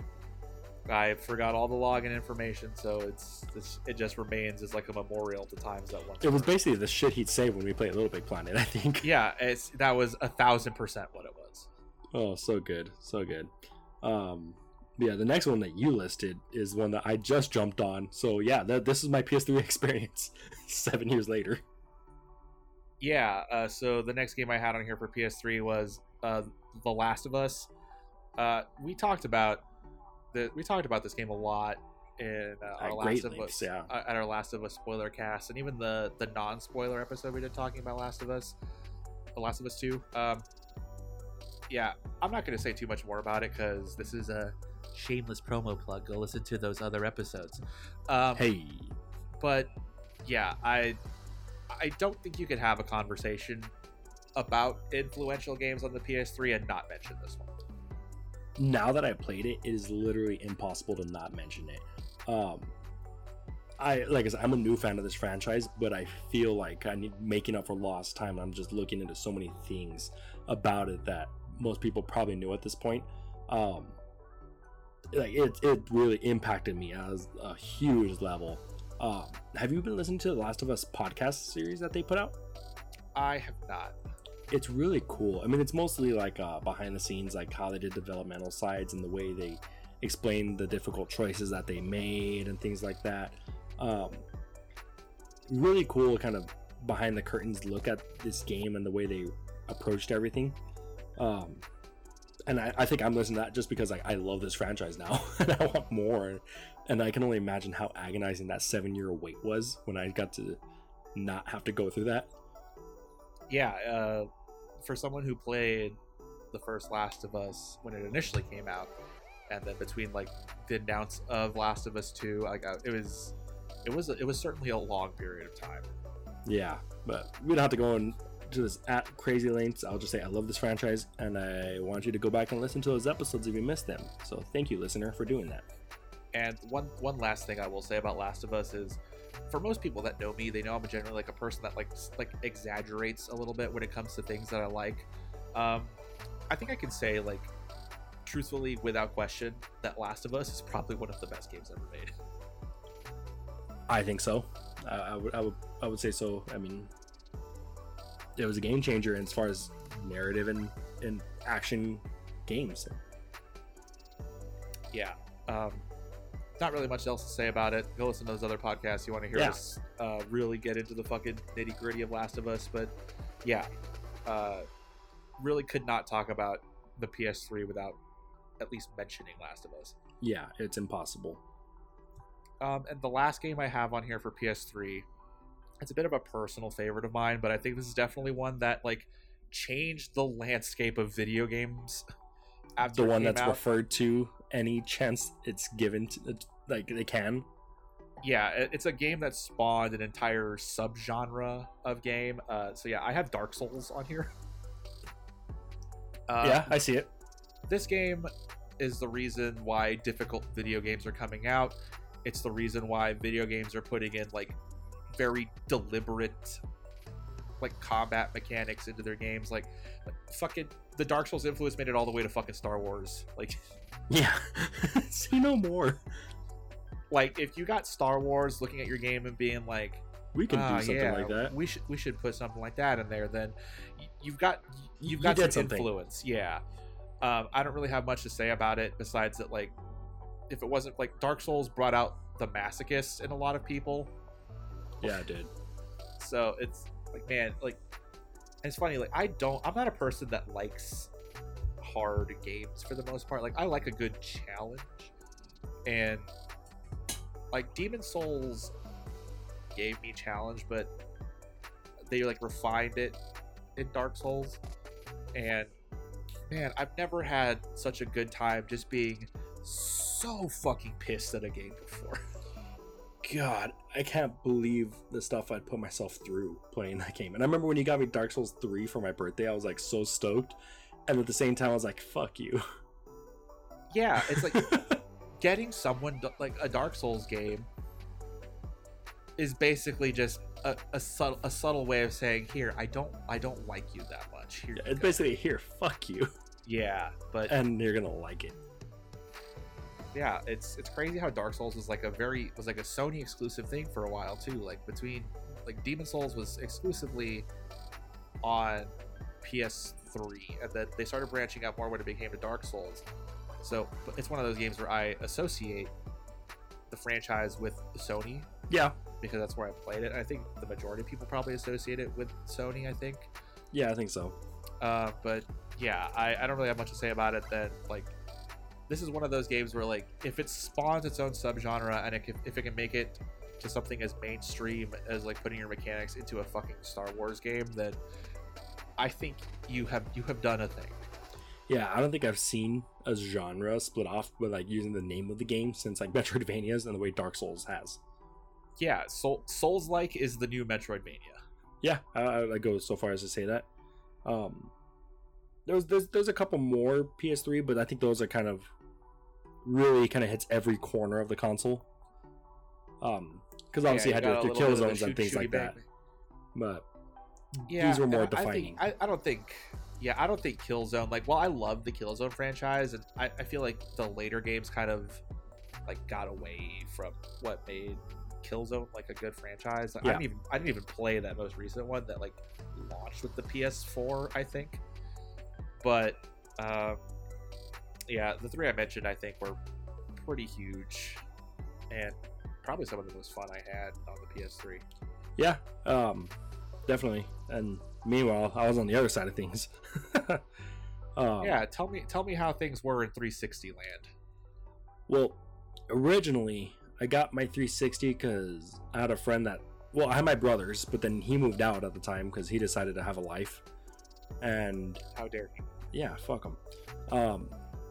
So then I bought a friend's 360, and they had Crackdown on it, and I was like, oh, I'd play this game, and I fucking loved it. I had so much fun playing Crackdown.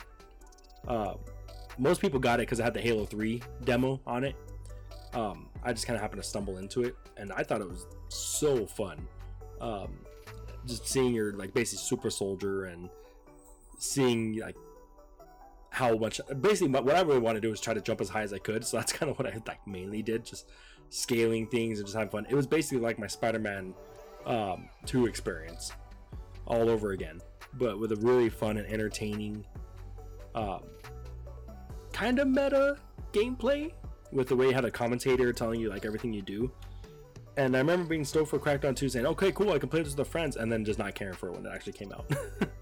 Yeah, I think it's one of those things where it started off strong out of the gate, I think, with the first Crackdown, and, you know, granted, it's like a Grand Theft Auto adjacent game, I think, I would say.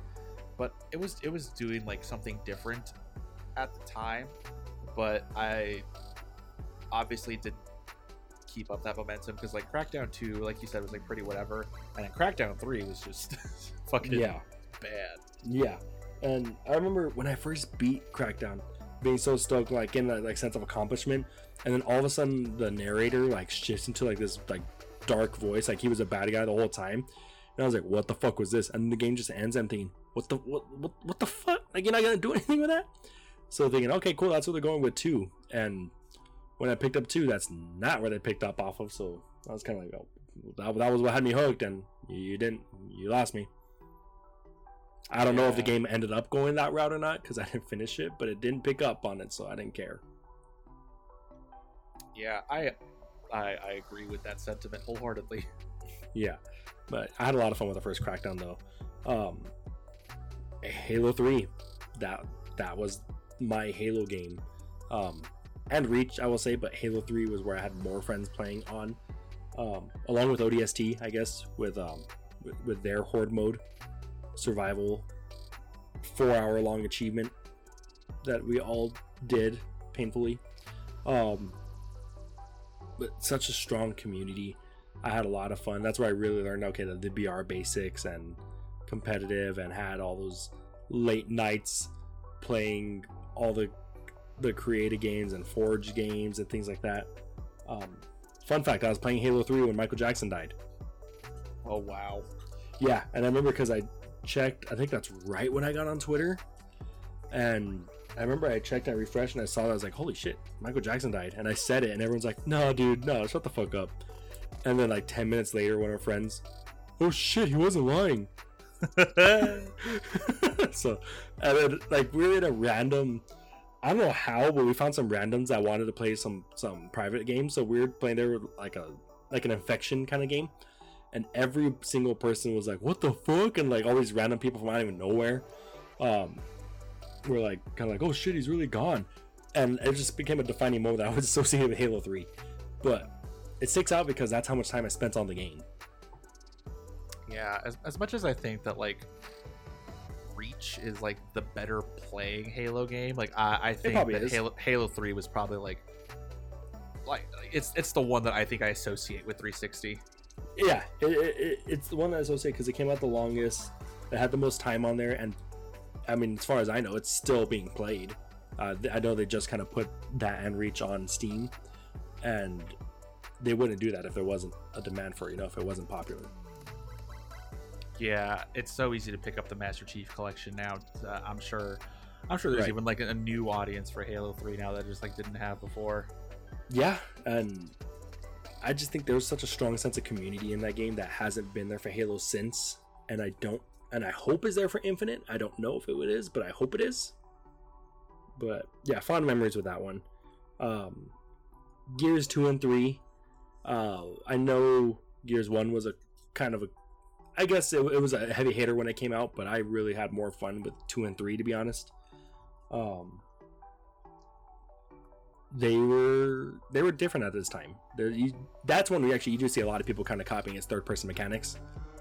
Oh yeah, and like I think was Horde mode a Halo thing, or was that a Gears thing first? I think it was a Gears thing first. I think it was Gears 2 specifically.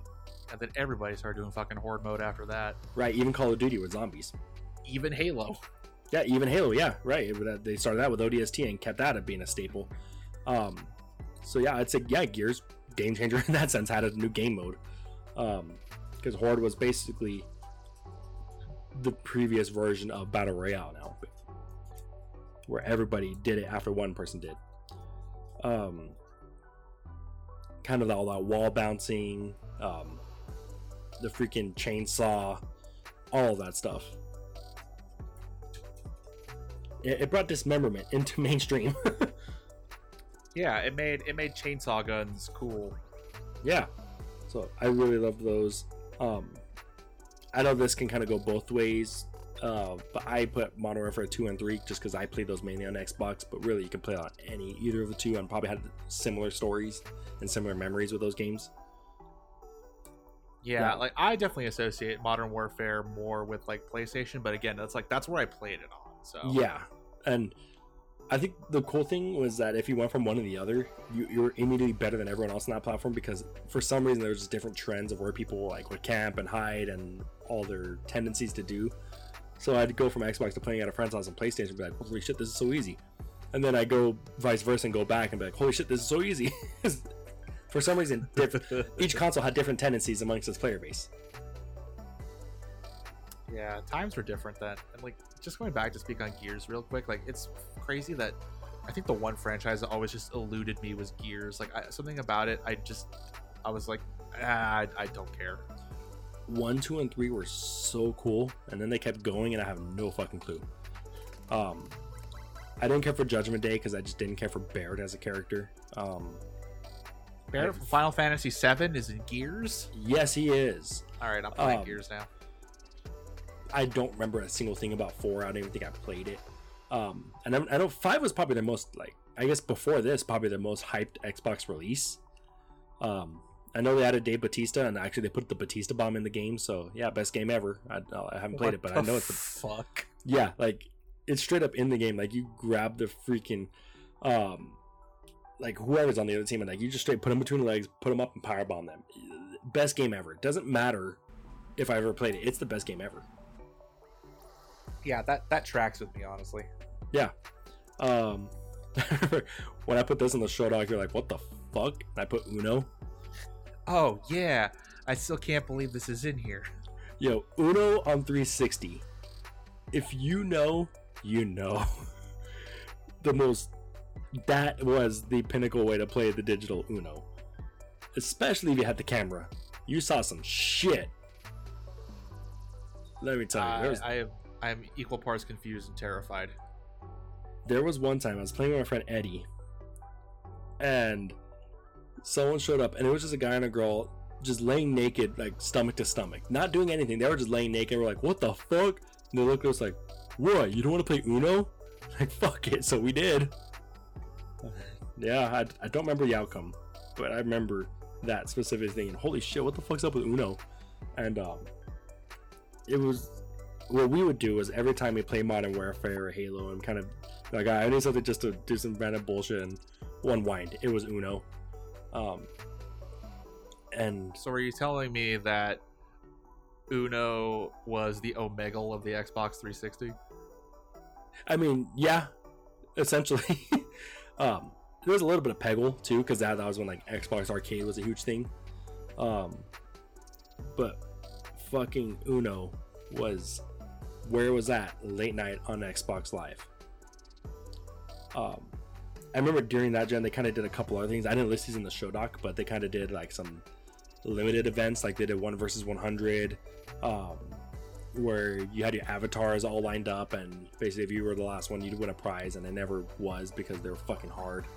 So they had some cool like little event games like that not many people remember, and I don't think will ever come back in gaming. So I spent a lot of time on 360 doing all these things.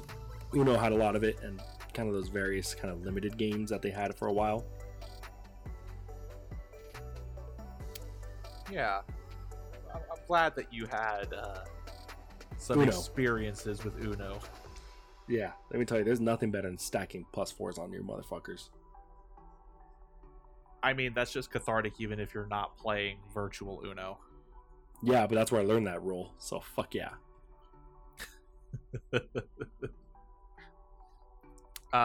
So for my 360 games, I only have 2 because I definitely lean more into the PS3 side of things. We talked about this earlier, but I think Viva Pinata was like a big game for me. I played the shit out of Viva Pinata. Everybody that played Viva Pinata played the shit out of it. I don't know one person that said I didn't really play it too much. It was a great fucking game. It's perfect. That was a masterpiece. That's a 1-to-1 recreation of Last of Us 2. I wish. Fuck. I wish. I forgot that was the bit. I wish that they had put Rare Replay on PC. Yeah, and now I want it on there because I don't. Like, I'm not gonna get like an Xbox One S or like One X or anything. Like, I'm not. I'm straight up not. And it's just like, fuck. I want to play Viva Pinata so fucking bad. I remember for a while I was kind of gonna bring up on the pod, and I never did, saying, is now the time to get an Xbox One X when they dropped to $200 in price? And maybe if you can't afford the Series X, yes, because you can still play the games for a while. But if you don't have to, we've already got the gaming PC. No, you don't have to do it. Which is why I want fucking Rare Replay on the PC, because I don't have an Xbox anymore. And I want to play Viva Pinata and Conquer, because as we mentioned last week, that was a defining game for me. Yeah, Conquer, legendary game for Keith. Yeah, let me tell you. But yeah, Viva Pinata, I don't know a single person that played that game and didn't love the shit out of it. Yeah, I think that's pretty universal. It's just like, oh, you played Viva Pinata, that means you probably liked it. Yeah, as weird as it was, because I mean, if you ask anybody if they thought they would like the Viva Pinata game, no. Dude, straight up, when I saw that game, I was like, this looks like the dumbest shit in the entire world. And then I think this is when you could still like rent games. I think that's how you initially got it. Like when I initially got it, I played it and I was like, this is the best fucking game I've ever played. Yeah, and it was based. Did you ever see the Viva Pinata show either? No, because that looked like a nightmare. It was. Holy shit. Like, I think that unintentionally spawned like the Five Nights at Freddy's. Yo, the pinatas fuck. Can we get that out of the way? The pinatas fuck. They fuck. Yeah, the pinatas fuck. I mean, that was a crazy thing. It was a game based off a show, and it was good. Was the game based off the show, or was the show based off the game? No, the game was based off the show. Oh, weird. Because I remember Viva Pinata, I think it was on the Fox box, if I'm not mistaken. Bro, you're saying names I haven't heard in fucking... it seems like 1,000 years. Let me tell you. I've been some places. Yeah, not with pinatas, though. Not with pinatas. I will disclose that. Okay. I want it to be known here on this podcast, Keith fucks pinatas. The pinatas fuck, okay? And apparently so do you, Keith. Well, anyway. Proud of you. Yeah. So the last part of this console section, of console generation section, is the Wii and the Wii U. I only put 2 games here that were kind of like envelop this category between the two. The first one I have is Mario Galaxy. I think this is probably one of like the better like 3D Mario games that had come out at that time for a while. Yeah. I honestly don't have much to say about it. It's just a good game. I think the planet thing was like a lot of fun, like fucking around with like the gravity and all that shit was cool. Yeah. There were some cool ideas there. And the other game I have down here is Splatoon. I think that first Splatoon was like the idea of that game is fucking crazy. I think it's just like, oh yeah, you paint the fucking shit. I love how they based a game that has shooting around the concept of like, oh, you're not actually supposed to shoot anybody. Yeah, you don't shoot anybody else. You just shoot the fucking floor. Did you ever play Graffiti on Tony Hawk? Yeah, here's the game of it. And like that's like the most Nintendo ass shit. Like, oh, here's the shooting game where you don't actually shoot the people. I'm just like, damn, they fucking did it, huh? Yeah, and not only that, but I mean, it was successful. It's got the sequel on the Switch. It's in Smash. They launched the new IP. Yeah, I base the Nintendo franchise's strength based on their Smash representation now. So, right. Which means Fire Emblem is the most successful Nintendo franchise of all time. You know, I wouldn't be surprised if we went that route. But yeah, Splatoon, fun game, fun game. Yeah, fun game. They definitely enhanced it with Splatoon 2, but right. I think Splatoon 1 is a solid game. Right, and then I know this is not a console game, so to speak, but I do think it's important to be mentioned during this time, because I view it as one of the most important games of all time. But Minecraft came out during this period.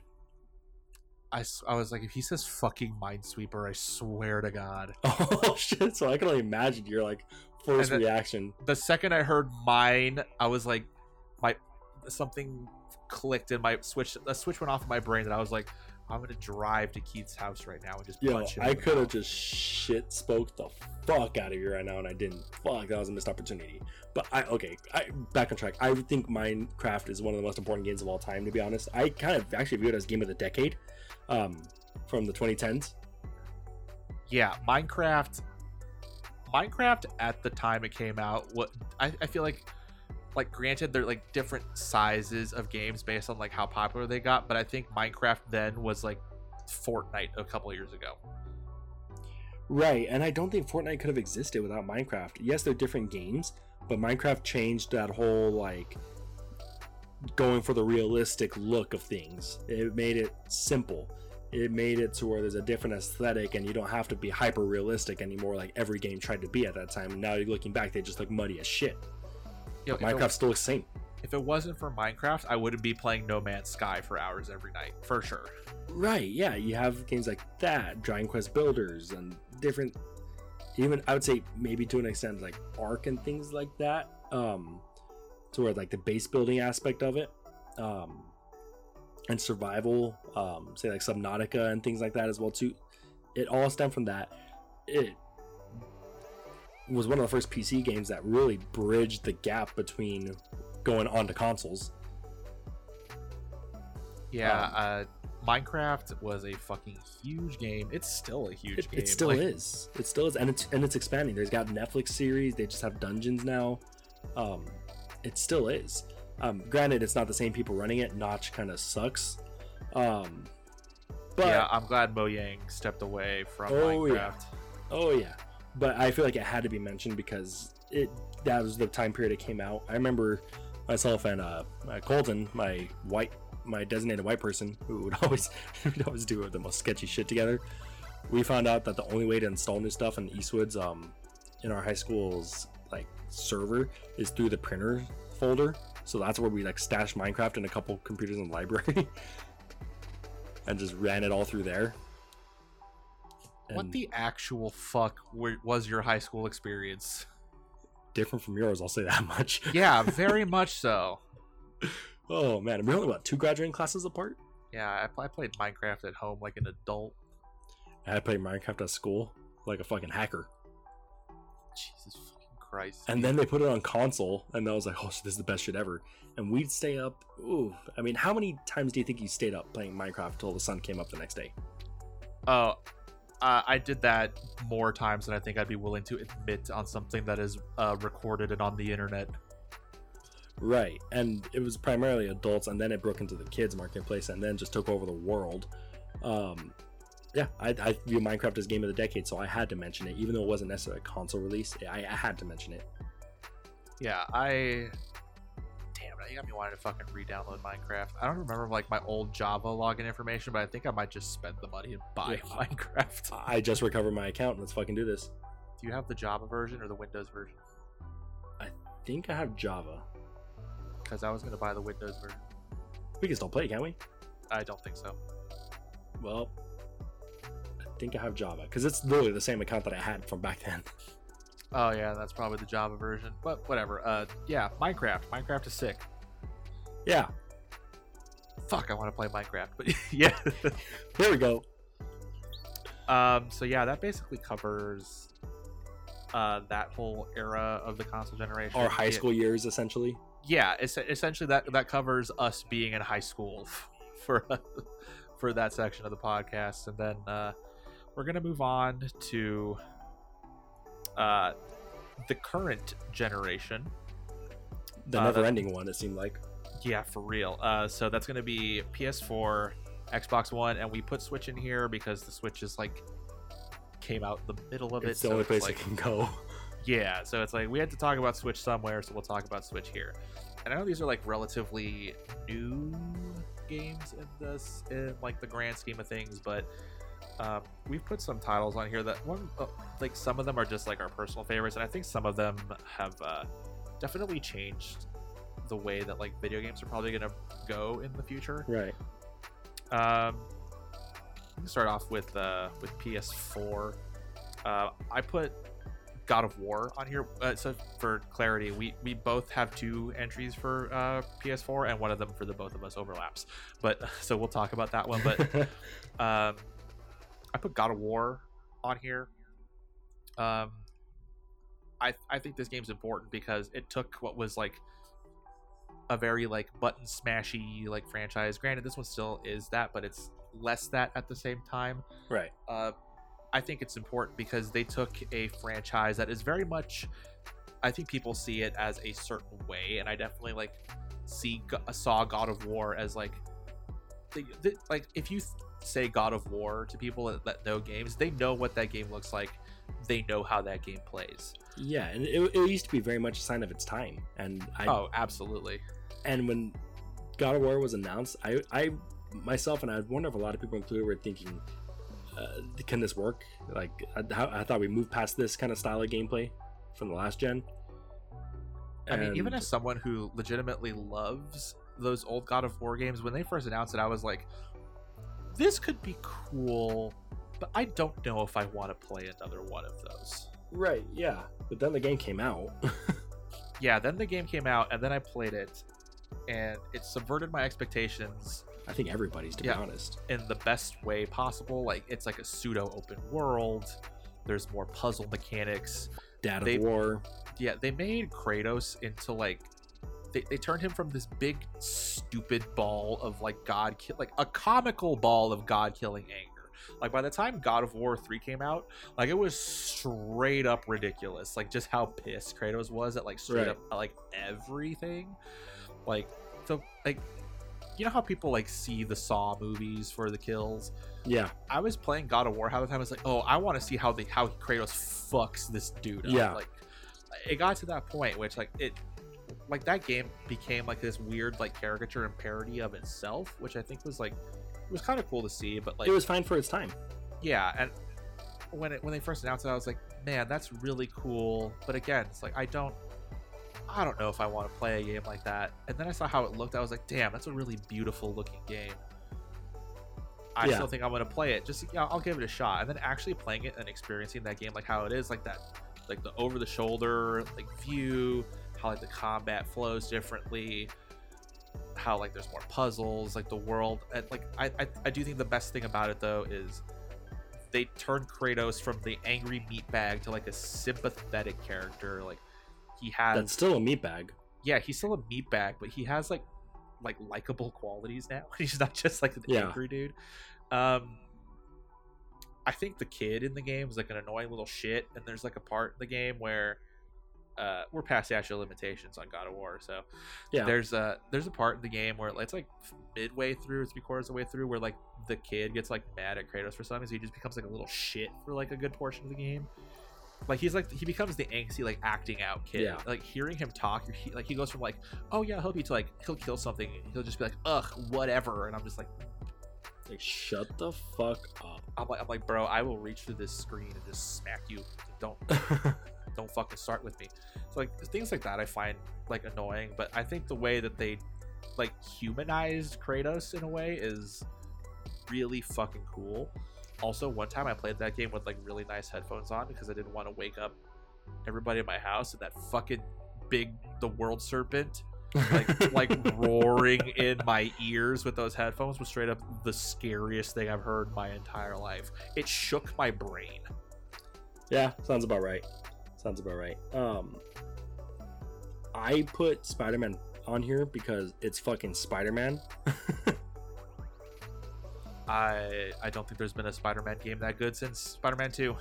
Yeah, and it's cool because it took Spider-Man in a direction that has been done in comics but hasn't really been done in media, in like movies and TV shows before, where he's already been Spider-Man for a while. You're past Uncle Ben. Thank God. Yeah, like even MCU, like you're past Uncle Ben, but he's still barely becoming Spider-Man. This one, he's older. He's been around the block. He's already experienced all of the Gwen and the Mary Janes and things like that. The rockiness is there in his life, so you're picking up off of what you already know, and then diving right into what really kind of had later entries into Spider-Man characters like Mr. Negative and things like that. It was a game that I was mostly looking forward to. That was actually why I got the PS4, so I could have it by the time Spider-Man comes out. And by the time it came out, I mean, it's still being played. People are still submitting all their photo modes, and almost every game has a photo mode, but I don't think anything is more fitting than Spider-Man because he was a fucking photographer. Yeah, if there's a game that a photo mode makes sense in, it's a Spider-Man game.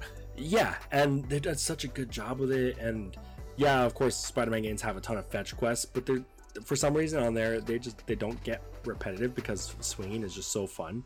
Well, here's the thing about like fetch quests in a Spider-Man game. I think it if fetch quests fit a character more, I don't think it's more than your friendly neighborhood Spider-Man. You know what I mean? Like that's his whole thing. Yeah, and I love that they kind of did callbacks to like the old ones, like the kid that loses his balloon and things like that. It's if you're a fan of Spider-Man, you'll love the game. It's that simple. And I don't think I've heard a single person that wasn't a fan of this kind of style of game that said, no, it disappointed me. I don't think in general I just heard someone who didn't like this new Spider-Man game. Yeah, we'll go that far too. I mean, it really makes you feel like you're Spider-Man. Get the fuck out, dude. Just leave. Get out. At least I didn't say it's a 1-to-1 recreation of Last of Us 2. Or no, The Last of Us 2 is a 1-to-1 recreation, which it is, but I didn't say it. Speaking of... Heyo, transition.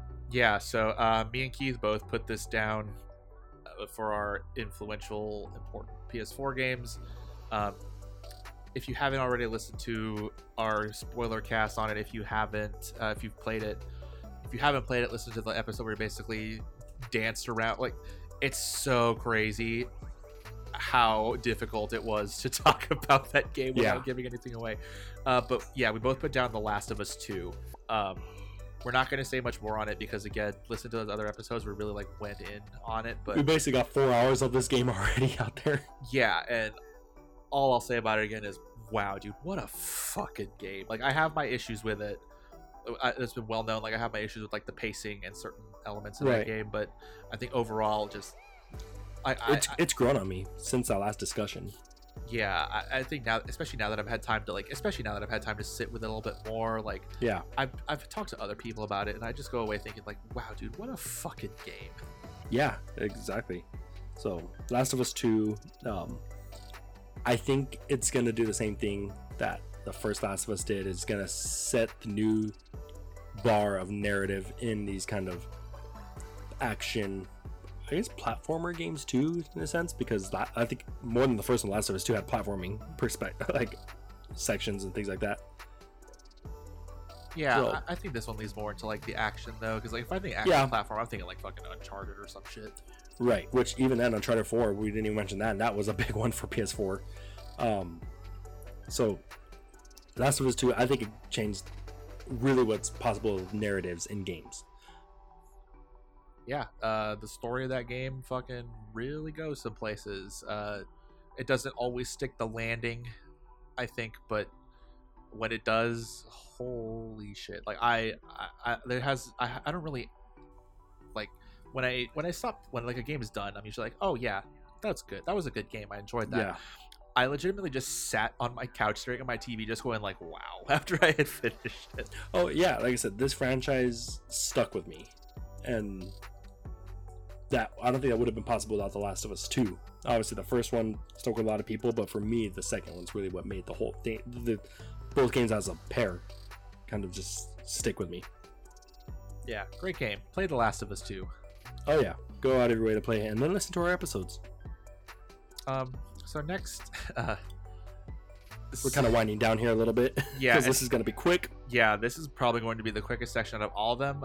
This is for Xbox One. And man, we both had a hard time trying to think. I don't even know what fucking came out for this thing, if I'm being completely honest with you, since this was obviously the dark period of the Xbox's life cycle, of Xbox as like a franchise. I mean, like, I could not think of anything that stood out to me out of the Xbox One generation other than Rare Replay. Rare Replay was the sickest shit.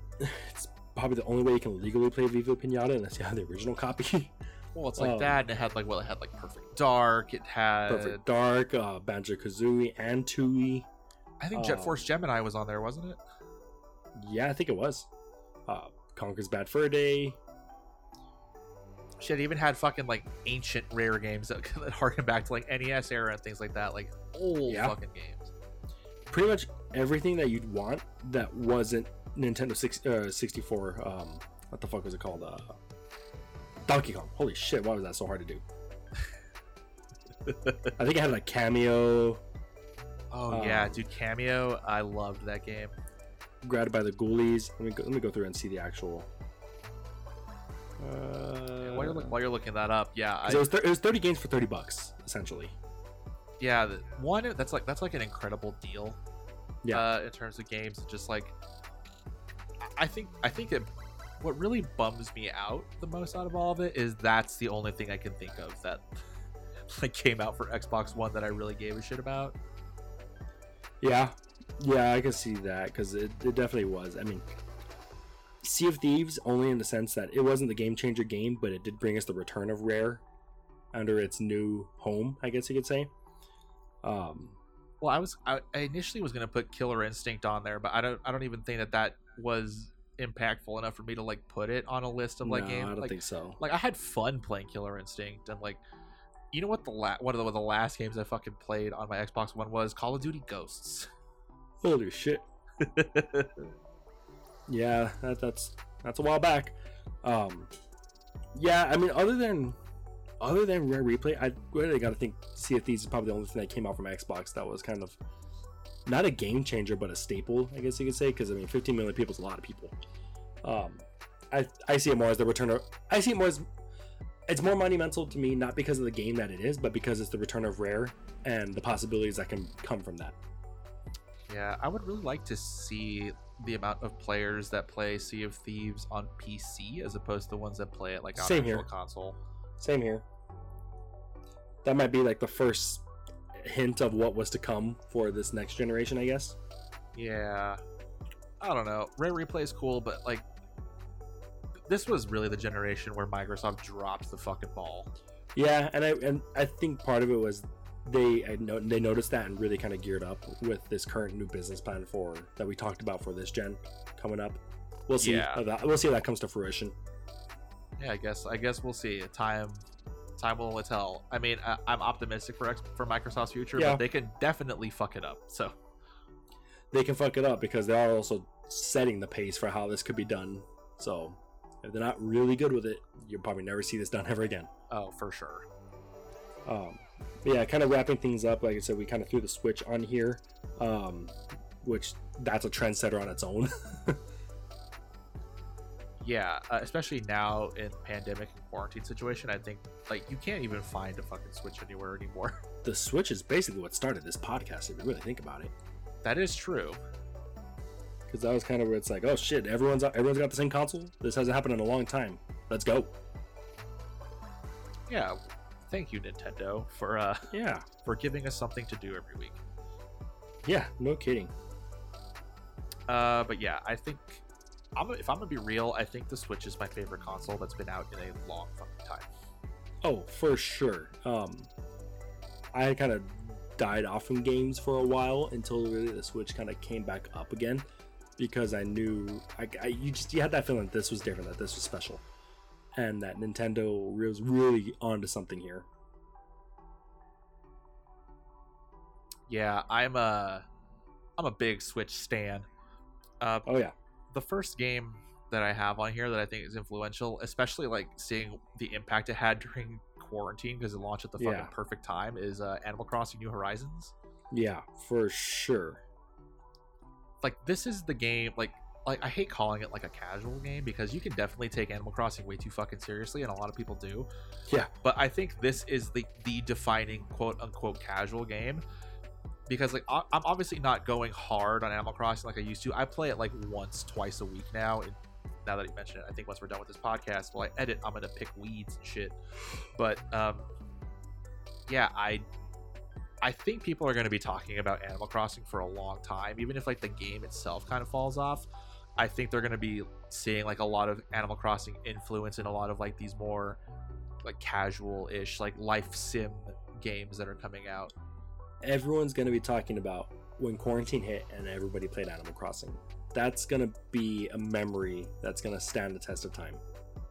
Yeah, the first week of like the nationwide lockdown, it was everything, like every social media timeline, every conversation was 100% Animal Crossing. Yeah, without a doubt. So yeah, I would say game changer because it was probably one of the first time I brought like people from all aspects of life and gaming to agree on something. Yeah, and people are agreeing that Tom Nook is a fuck, and that Animal Crossing's the shit. In that order. The other game that I have on here is one that I was playing literally moments before we started recording, or getting ready to record this, I should say, is Fire Emblem Three Houses. This is one of the games that I think does story really well, and in addition to doing gameplay really well. Right.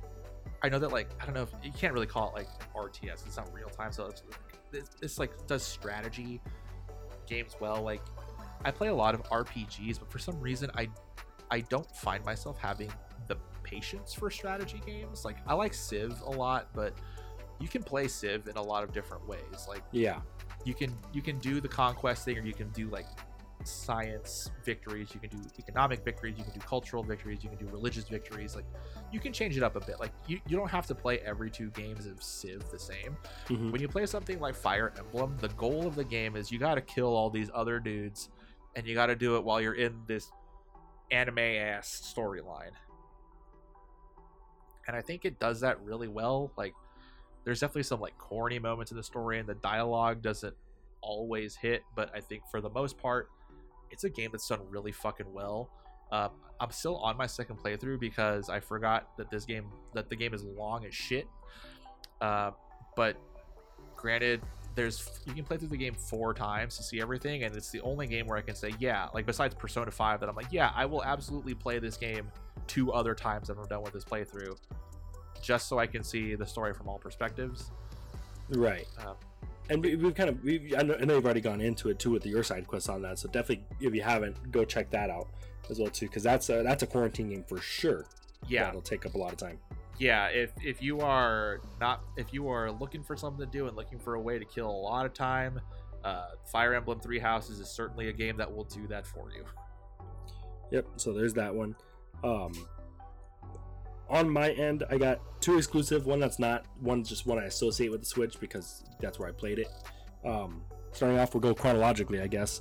Breath of the Wild. Holy shit, Breath of the Wild. The game that launched the Switch. Yeah, essentially. That was probably the biggest thing that led to the Switch's inevitable success. The most massive Zelda game that changed Zelda, really, or brought it back to its roots. It changed it and brought it back at the same time. In the sense that you can just go up, pick up, and do whatever you need to do in whatever order you want to, and figure it out yourself. I can't really say enough good things about Breath of the Wild. I'm excited for the sequel. I'm hoping that they kind of go the Majora's Mask route by not trying to just top it. They do something different. Yeah, that would be something cool to see. Yeah, I enjoyed Breath of the Wild a lot. This is another one of those games where, like, it definitely has... It has some faults. It's not like a perfect game by any means, especially when you bring the DLC into it that adds virtually nothing to the game. Besides, like, some new things you can do. Like Breath of the Wild's a great game. The DLC was cool, but like I don't care about a fucking motorcycle. Like, I really don't. No, that was not my selling point. But I haven't had that feeling of like wonder in a while. Like when you first leave that plateau at the beginning and you see how big Hyrule is, you're like, oh shit. Yeah, and just kind of knowing like, all right, head off in this direction, the rest is on you.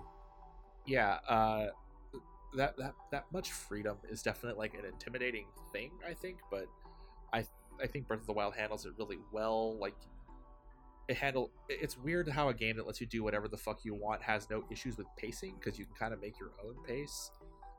And right, and you get distracted, and even if you really wanted to, you can just kind of sit back and just take it all in at the same time either, and have its moments where the game breathes because you created it. Yeah, there's a lot of like, I think the mechanics who lend a lot of like, there's been videos on it where you can just have some crazy like dumb bullshit moments, like dropping rocks on things, like things blowing up in the ragdoll physics working in a weird way. Like, you can be creative in that game, which I like. Yeah, there are some things that bother me. The weapon durability system just straight up pisses me off. Like, I don't like shit like that in games. Like, yeah, which is weird because like I play World of Warcraft and stuff like that. Like, there's weapon durability in there, but it's not as like oppressive as it is in Breath of the Wild. Like, your weapons don't break as quickly in World of Warcraft, and even if they break in World of Warcraft, you can just repair them at a shop and you can still use them. Like, I get that they were trying to like get you to manage resources a little bit, but I don't think Zelda is a franchise that needs something like that. Like, if anything was like weak about that game, I definitely think like the weapon system is the weakest. Like, giving like the fact that the Master Sword can not at some point not be the best sword in the game is something. Yeah, I can see that. But the game as a whole, I think it really did kind of change a lot of things as far as how we'd be presented with how to do things in the game. One thing I have seen a lot of comparisons is Ghost of Tsushima is kind of that same aspect. Like, all right, here's how you play the game. Now just go play it and do whatever you need to do. Go wherever you want to go. I heard it's very much Breath of the Wild-esque, and I definitely think we'll end up seeing more of that to come on. I mean, it's not like open world games haven't existed, but I do think this kind of reshaped the wheel a little bit in that way. Ocarina of Time was the start of, you see that mountain, you can climb it, and then Breath of the Wild is, you see that mountain, you can literally be climbing it and not have to worry about load times, not have to worry about new areas. Just fucking climb. As long as you got stamina, you can do it. Yeah, I think eventually at some point we'll see Breath of the Wild doing for gaming, like doing for open world games what like Grand Theft Auto did for open world games. Yeah, I think so. I think that'll be what we look back at Breath of the Wild and doing. Next one I put was Dragon Quest Builders 2. I do know that obviously this is on PC and PS4, and I'm assuming Xbox. I don't know. I think it's also on Switch if I remember correctly. Well, yeah, that's where I played it on. That's what I have it on my Switch. I'm an idiot. We're talking about the Switch games. Hell yeah, we are. I'm stupid as hell. I've got so much time in it. I think I'm at like 70 hours of that game, and that game does not warrant that much time. It's so fun. It's so simple. It would not exist because of Minecraft, but it's got a good RPG kind of aspect of it, good story, and just simple fun building. And what I like about a game like Dragon Quest Builders, as opposed to like I like Minecraft a lot. Like, obviously we just sang its praises for a hot minute. I like that this one gives you like an objective. Like, yeah, there's an actual plot to this. An issue that I have with games like Minecraft is that they give me so much freedom that after like a couple hours, like I end up like falling off of the game and not wanting to play it anymore, because it's just like, okay, well, I walked around, I punched some. I'm having this issue with No Man's Sky right now, even though like it's a really fun game and I like it. I'm glad they added more of like there's a quest objective to it now. Like, there's a main storyline to No Man's Sky, and that's what's keeping me playing. Just like there's a storyline in Dragon's Quest Builders, and that's what would keep me playing. With something like Minecraft, I will just aimlessly punch trees. I'll build my little dumb house. I'll go to hell for a little bit, and then I'm like, all right, I think I'm good on this for a time. But like, where I think Dragon Quest Builders succeeds is like, oh, I want to see where this goes. Yeah, exactly. And it's crazy because for such a cartoony style, the cartoon Toriyama like kind of thing that they went for, the story goes places that are kind of dark and you wouldn't expect it to go to. I loved it. I love that game. I occasionally pop it on, not as often as I used to, but it's a fun one. It's definitely worth. You get your full bang for your buck out of that one. But the last one that I put on here was Mario Odyssey. Yeah, that's one hell of a game. It is, and my roommate's been playing it again, and seeing that, I'm thinking, holy shit, there's so much like fun little innovation and stuff that just makes sense, but how do you even think of that? As far as like just changes to platforming that weren't there before, as far as, you know, using your hat to reach something new, and like those little like things that you flick and like get to the top of the buildings in like New Donk City and things like that. They basically had an idea and okay, how can we get in the game? And they put it in the game. Simple as that. They did a lot of cool things with that game. What I love about like the cappy mechanic, like possessing things, like I think that can only work in something like a Mario game, because when you say it, like think about how fucking stupid this sounds at a pitch for like anything else. Like, imagine going to Sony. It's like, okay, so get this. You're this guy. You have this hat that is actually a ghost. If you throw the hat onto something, you possess the thing that you throw the hat on, and it also grows a mustache like your character. Like, I sound like a fucking crazy person explaining it, but when you're like, yo, now it's Mario doing this, you're like, okay. Oh, that's fun. And like, I just love how, like, one, like, it's a good game, it's strong mechanically. There's some parts of the game that are fucking hard as nails too. Especially when you beat the game. Oh yeah, that quote unquote secret level is, I think I spent like 3 hours doing that level, and I was like, yeah, I hadn't been Dark Souls mad in a long time, but Mario Odyssey definitely made me Dark Souls mad at that point. Mario Odyssey has a Demon Souls boss. Oh fuck! The fucking dragon! I forgot about the fucking dragon. Oh, straight up. Oh my! I want it. I would love to have been in the fucking pitch thing. It's like that bit from SpongeBob, and then there's a giant fist. Like, that's how I feel about there being a fucking dragon. That was how they got it in the game. Yeah, for sure. Like, there was a pitch at Nintendo. It's like, okay, we need something to bridge these two levels. And then one of the developers was like, get this. What if Mario fights a dragon? You know what? This is one that generally has me stumped. I don't know where you go next with Mario after this. Yeah, think about it as like, where do you go from this? Like, Mario Odyssey was like such an insane fucking thing.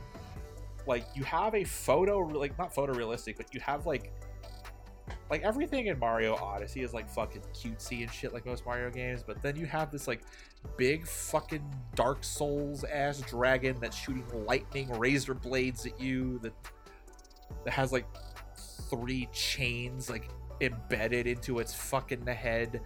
Yeah, and then like they kind of reached every single corner that they could have done. I don't know what you do next. Mario can become a tree. Like, you become fucking Bowser. Yeah, like, the end of the game is literally just you playing as Bowser with a Mario mustache. Like, it almost feels like this could be like it won't be, but it's like, oh, is this the last Mario game? Like, you're right. Yeah. I don't know how you follow this up. Yeah, and I guess the 35th anniversary, but even then, like, that's not your new installment. What do you do? They already did it all in one game. Yeah, I would hate to be the person that has to be like, okay, pitch me a new Mario game, like, brand new. What we do? How do we? What's the follow up to Odyssey? I would literally just be there, just like, Yeah, no kidding. And you got to do something different, I guess. You can't top what you just did, so you got to do something different. But I don't know what that different is. Oh yeah, absolutely. Well, we'll find out in a few years, I guess. Yeah, whenever Nintendo decides to. I don't think Nintendo is going to be putting out new console for a long time. I think the Switch has done fucking gangbusters. For the quote that I had seen was that they expect the Switch to be at about the halfway point in its lifetime. Okay, I can kind of see that. Yeah, so we'll see what's next. I don't know what it is. I don't know how you even top the Switch as it is, you know? I think at this point you got a good fucking console. It is, and I think at this point, if you're Nintendo, you got to kind of just keep that gimmick of having it be a home console and portable going. I don't know how you go back from that at this point. Yeah, I think they've reached like a point where I don't think I would play a Nintendo console if it didn't have like the same like dock and undock thing. Like, I like playing the Switch on my TV, and then I like having the flexibility of like if I go out of town or even if I go to like a different, like, I like the idea that I can play like let's say I'm playing Fire Emblem on the TV. My girlfriend says, oh, I want to watch a movie or something. I say, okay, cool, watch your movie. I just pull the Switch out of the dock and I keep playing the exact same fucking game right where I left off. Like, right, and not only that, but it's like it's gotten to the point where I can play older console games that I didn't want to sit in front of a TV for a long time and play. Like, that's why I'm going back and doing Assassin's Creed games, because I don't want to sit there and do the same shit over and over, but I can do it in little bite-sized chunks here and there, you know? And we hit the point where that technology that was once on a freaking Xbox 360 and PS3 is now on this tiny ass Switch. Yeah, and granted, like, the Switch isn't like the most powerful console in the world, obviously, but it can handle those gens. Yeah, and like the Switch does everything I need a console to do. I think, like, it's crazy how, like, we're talking about like how all these different games changed like the landscape of like gaming. I think the Switch just as a console is going to do a lot. Like, Yeah. it'll be cool to see how like later console generations like view the Switch's success and see how they like capitalize on that for themselves. No matter who it is that does it first, if someone does a console where you can put it in a dock and take it with you, it's because of the Switch. Instantly, it's gonna be viewed as they got that from the Switch. Oh yeah, for sure. Just the concept of it, it's like, imagine the technology gets to the point where there's not even like the graphical disparity between that console and like the other console of that generation. Like, imagine a portable like something like the PlayStation 4 that you can dock and then the game still runs at like fucking fuck you fidelity like all the time. Yeah. I kind of think out of every generation that we went through, N64 and Switch were the biggest game changers. Maybe the Wii would be the next tier, because that did kind of change up family gaming. But N64 and Switch to me are the biggest game changer consoles. Well, I would say the Wii is more influential in terms of game-changing consoles than N64 because of the Wii, we had bullshit like Kinect and PlayStation Move for the longest fucking time. Yeah, that's true, actually. Yeah, that's definitely true. They were kind of trying to jump off those coattails. I just kind of see this N64 as more because they obviously brought in the 3D era that we're still in, of course, that we'll never go back from. Yeah, I can see that too, but in terms of like influential consoles, I think definitely Nintendo has led the charge. Set like, the pace, actually. Yeah, with between the Switch and like I was saying, how the Wii basically made everybody be like, oh shit, now we gotta have motion because the Wii is like one of the best selling consoles of all time. Yeah, okay, yeah, I'll throw the Wii in on that exact same way. Yeah, Nintendo is like, I like how they're always off doing their own thing, but still somehow like ahead of the curve in so many ways. Like, Nintendo just loves doing weird shit, and I'm here for it. Yeah, same here. Well, I think that just about wraps up our retrospective of every generation, including this current one, some of our favorite games. Go listen to that first episode to listen to the first half if you haven't yet. Play some of those games too. I know a lot of them aren't going to be a lot of people saying like, I'm not going to expect everyone to go like get a Super Nintendo and be like, oh, I fucking love Chrono Trigger now. Like, I don't expect that from people, but I feel like I don't even expect a lot of people. Like, obviously a lot of people are like pissed about like Last of Us 2 and all that shit, but I think there's some merit. There is some merit to at least just experiencing the games we were talking about. Because I feel like a lot of the games that we're talking about now are going to be changing the way that we see games in the future. Like, especially in terms of games like The Last of Us and Last of Us 2 changing narrative, and like Nintendo for just changing how consoles themselves are. How games are played, yeah. Yeah, I think it's cool looking back too, seeing how we are like compared. Like, even games like Breath of the Wild, I don't think they exist without Grand Theft Auto doing what it did for open worlds. Right. Yeah, exactly. And I wonder if, say, maybe this time next year, or say, okay, Switch has been around for what, 3 years? 3 years from now, we'll be talking about how maybe Xbox's, focus on games before their console was a shift for the industry. We'll see. Obviously it's way too soon to tell. That could be the biggest flop of the year. But there's that potential. So we'll have to see what this next generation really brings us. I mean, besides the fact that it's going to last like 12 years. Yeah, and I think what helps too is like both of like the quote unquote major players like Sony and Microsoft had some strong showings. Granted, obviously I think Sony's was stronger than Microsoft's, but I think they both showed like they both put like their best foot forward, I think, in different ways. Like, in different ways. It's like you said, like with Microsoft and Xbox, they're definitely pushing more towards inclusivity and like, oh, you can like, yeah, you might not be able to afford our new console, but don't worry, if you have a PC, you can play our games there. Like, they're really leaning towards like just getting the games out there. Yeah, just getting the games out there. And then Sony is giving people reasons to want to spend however much money on their console. Like, it's like we said, from the first game out at that PlayStation conference, even though it's just DLC, it's just a standalone DLC. It was enough to be like, yeah, I'm getting a fucking I'm getting a PS4. And as that conference presentation, whatever, went on, I was like, I'm definitely fucking buying a PS4. Yeah, exactly. So it's cool that we can kind of have both and finally have our cake and eat it too, because of what both companies are doing. Yeah, absolutely. I think the future is honestly very bright for gaming. Even though like I know there's a lot of like fucked up things going around the gaming industry and like the people involved and like the studios and stuff, but I think the actual games themselves are looking pretty good. Yeah, I'd say so. And even then, the games are slowly getting put in better hands as well too, as far as how the people making them conduct themselves.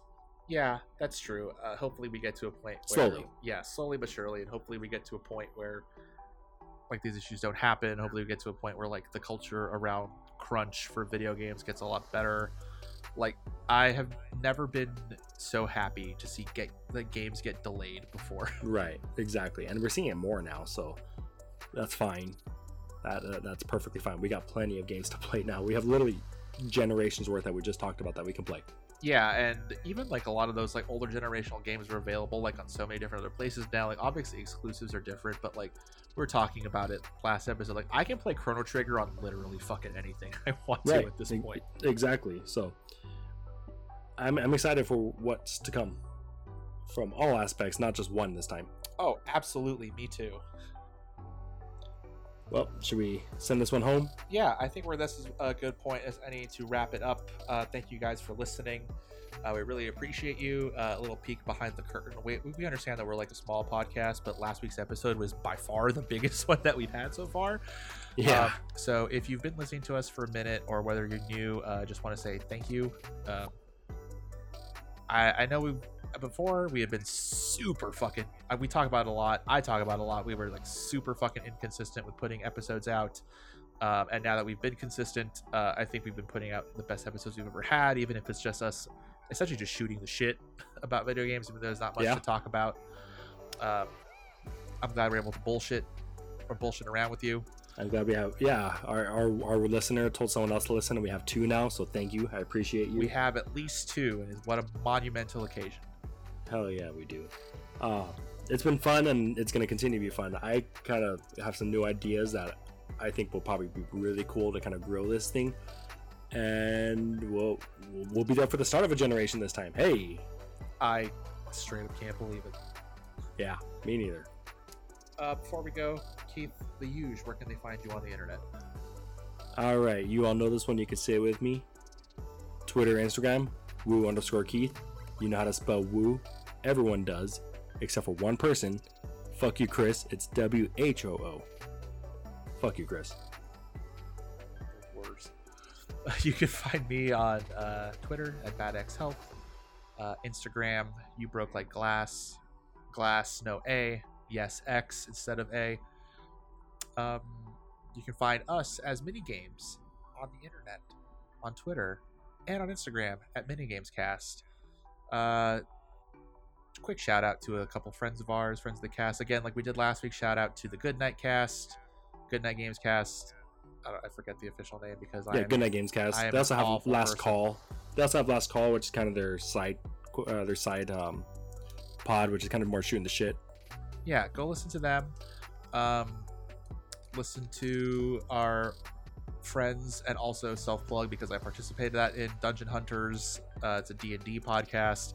We haven't put out an episode in a while, but that's for good reason. So another shameless plug here. If you're listening to this on Friday, the day we release, if you're listening to this on Friday, tomorrow, Saturday, July 25th, we are going to be live streaming a D&D session. We have completely homebrewed a setting. It's about witch hunters. There's like some spooky occult shit. It should be cool. I don't know what time anything is at because I'm the last person to find out about anything. But actually, I don't think any of us knows what time we're doing anything. But follow Dungeon Hunters on Twitter and on Instagram. I I think the ad is just Dungeon Hunters on both of those. It might be Dungeon Hunters Podcast. Again, I don't know, and I'm too lazy to check. But yeah, follow that. Keep the notifications. We will be live streaming that again this Saturday. If you miss it, there'll probably be a VOD up, so check that out. You can see me do some weird voices and see my dumb face attached to those voices. But yeah, thank you guys for listening. This has been episode 22, episode Taylor Swift of the Mini Games Podcast. The new album's out. Go listen to it. Shameless plug from Keith. But yeah, thank you guys for listening. We'll see you next week. Goodbye. Bye.